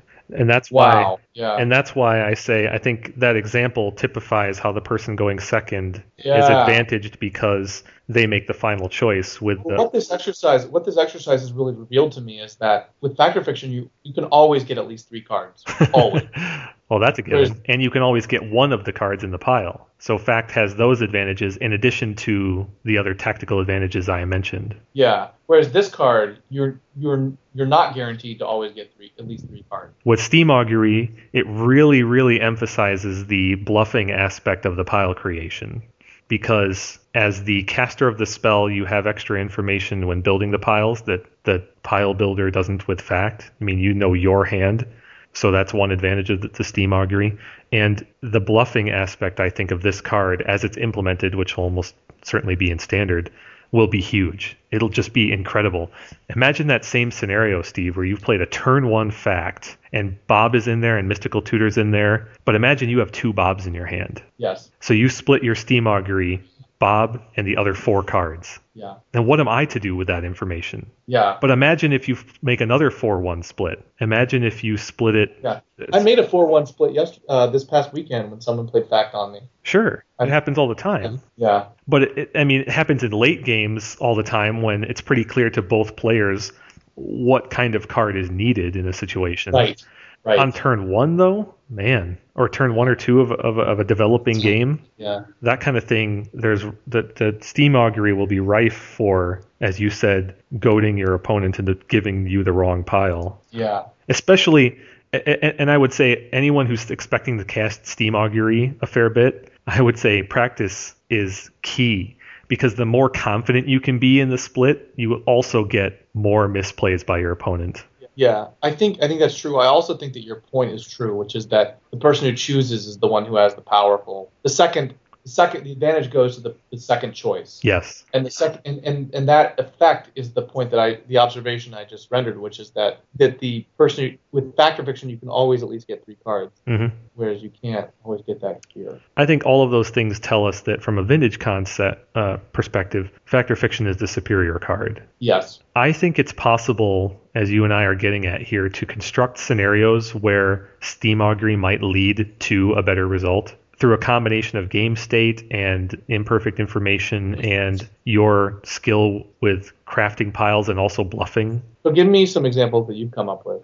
Well, one example that I love is anything involving Time Vault or Key. Let's just look at Time Vault. Let's say, again, maybe it's the mid game. The time in the game doesn't maybe matter so much, but this trick probably gets better later in the game. Okay. But I Steam Augury, and the cards are Time Vault, Force of Will, Mental Misstep, Time Walk, Polluted Delta. Okay, split those for me. So I open up those 4 cards and I immediately slam down Time Vault versus the other 4. Now, as my opponent, oh dang, in Vintage, in the mid game, which of those 2 piles do you give me? Yeah, exactly. If I give you Time Vault, it's like, wow. If he's got Key, right? I just handed him the game. But if I don't have Key in my hand of a couple of cards, 2 to 4 cards maybe, if I don't have Key in there, but I still authoritatively make that split right off the bat. Yeah, it depends. Your behavior really matters there. Yeah, you're going to catch a lot of players fearing that Time Vault more than they should. And you can put a number of cards in that same scenario. You can put Tinker in there. You can put a Demonic Tutor in there. It may actually be that you can use Steam Augury in that way to get more cards than Factor Fiction would have otherwise gotten you. That's another key point there, is that I think that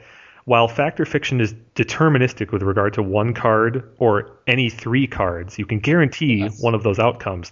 I think that Steam Augury, properly implemented by its caster, may lead to more 4-card draws. And it might just be a feature of certain constellations of cards, Time Vault or Demonic Tutor or Ancestral Recall. They might be more likely to have that effect. And maybe you can't do that as much in Standard. In Standard, there's no 2-card kills. It's amazing that the card is so similar and yet so different. Yeah, I know. I really love that aspect of it. And so I think the bottom line, though, for our evaluation is you could construct scenarios where Steam Augury might give you 4 cards versus Factor Fiction's 3, depending on how the game state goes and how you implement it. But in the long run, given Vintage's nature and the relative value of cards changing moment to moment in Vintage, Factor Fiction is just the superior card. Not to mention the casting cost. Yes. Yeah. It's really a fun exercise, and it's really fun to dig into, to just look at scenarios and how you would handle them differently with Fact versus... Steam Augury really does open the door to a lot of behavioral stuff. Oh, yeah. And psychological stuff that I had not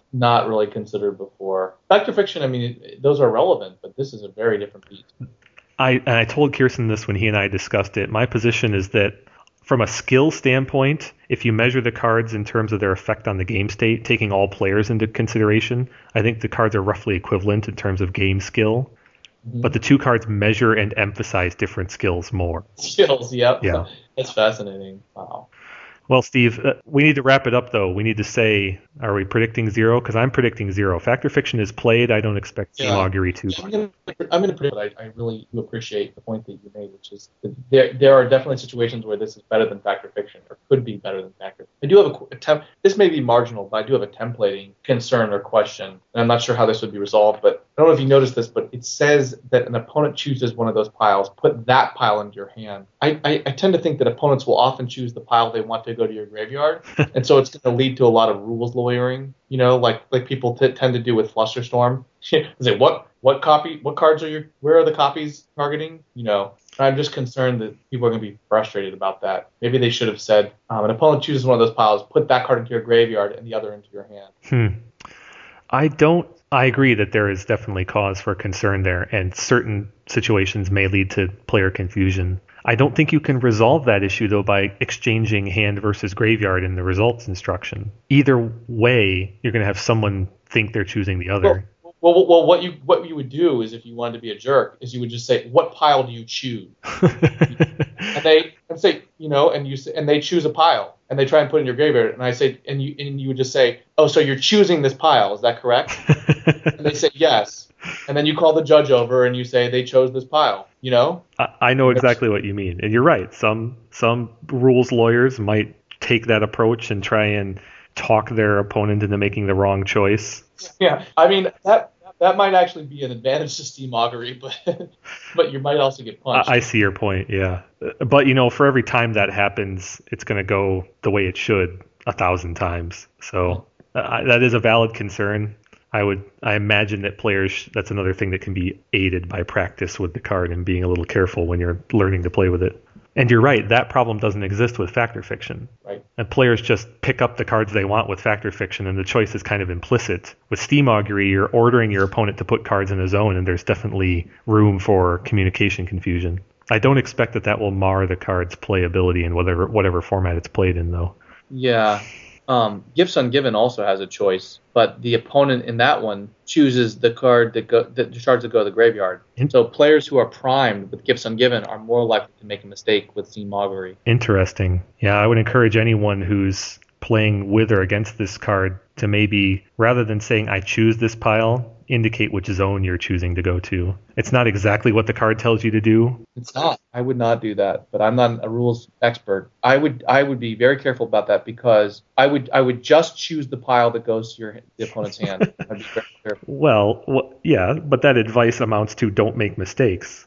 The player in question that you are citing concern with is the player who thinks they're choosing the graveyard pile. Yeah. And in which case, rather than just make a statement and be wrong about it, I would suggest many players to just get in the habit of saying hand and graveyard. Yeah. It's like you said, it's not literally what the card says to do, but I don't think any judge would have a problem with stipulating this goes to this zone, this goes to this zone. It's a much clearer and more long-winded way of getting to the right result. I've seen multiple cases in which people have messed up because of Flusterstorm when there's a very similar issue, Yeah, that's a good point. It's not out of the realm of possibility for people to be confused on simple choices like that due to speed or focusing on other aspects of the game state or what have you. I think it's a cautionary tale, a good one. Well, Steve, we're at the end of our Theros set review. We have covered more cards in this set than in any other set since we've been doing this show. And we've also predicted fewer appearances of any cards from any set since we've been doing this show. What do you make of that? Well, I think that goes to the, ironically, the overall power level of the set is higher than average, but the band of power, or the variance of power, is narrower. And so the power just sits below playability, or at the threshold of playability. And so there are a bunch of cards there, but they don't quite make it over that threshold. So this set has, I think, a lower variance. I mean, it's got 3 Savannah Lion, Jackal Pup, Carnophage, variants, a very high power level, but none of those cards really make it into vintage playability, or if they do, they're very marginal. So there's a lot of cards that are worth talking about because they're fringe playables, but very few that are really strong. And where you have sets that have much higher variance in power level, you have more than a few cards that pop up into that upper echelon of playability and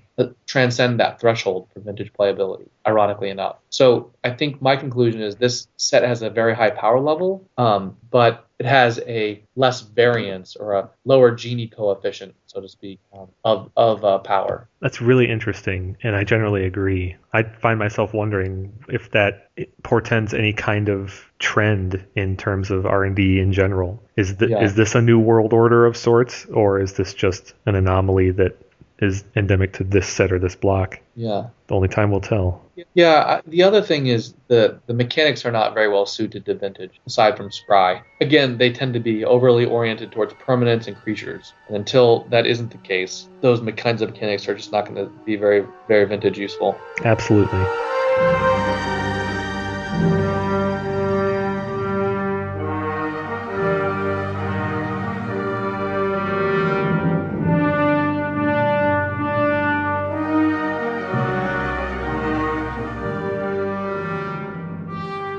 Well, we received a lot of feedback on our vintage scenarios. On the Mana Drain Maximum Sea Dog, said, I noticed that almost all of your scenarios deal with turn 1 and turn 2 of the game, kind of like only discussing the openings in chess. I imagine this is because that is the point where you have the most decisions to make, as disruption and more information will narrow the realistic options as the game goes on. Any thought to late game scenarios? Well, Kevin, we discussed the possibility of late game scenarios, and there are a number of them.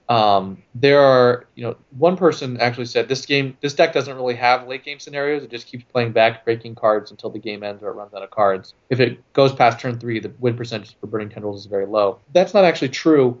For example, in the workshop matchup, the games can actually go very long because you're trying to build towards bouncing their board or, triggering Oath and then finding your way out after you've drawn a bunch of cards, then bouncing their board. But some really good late game scenarios tend to be those where you're playing against Dredge and you've time twistered, or you play a draw 7 in the mid or late game, or, and I think some of the best late game scenarios that we could have done a lot on are where you're playing against Burning Tendrils against a control deck, and both players have spent their hands and they're both in top deck mode, and you draw a card, and what do?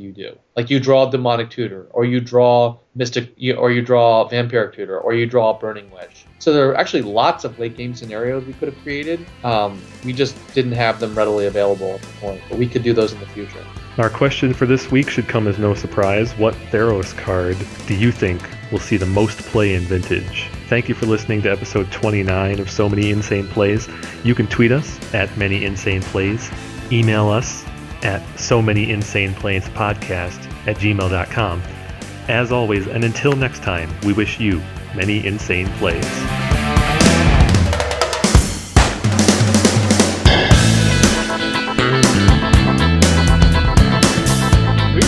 Next game.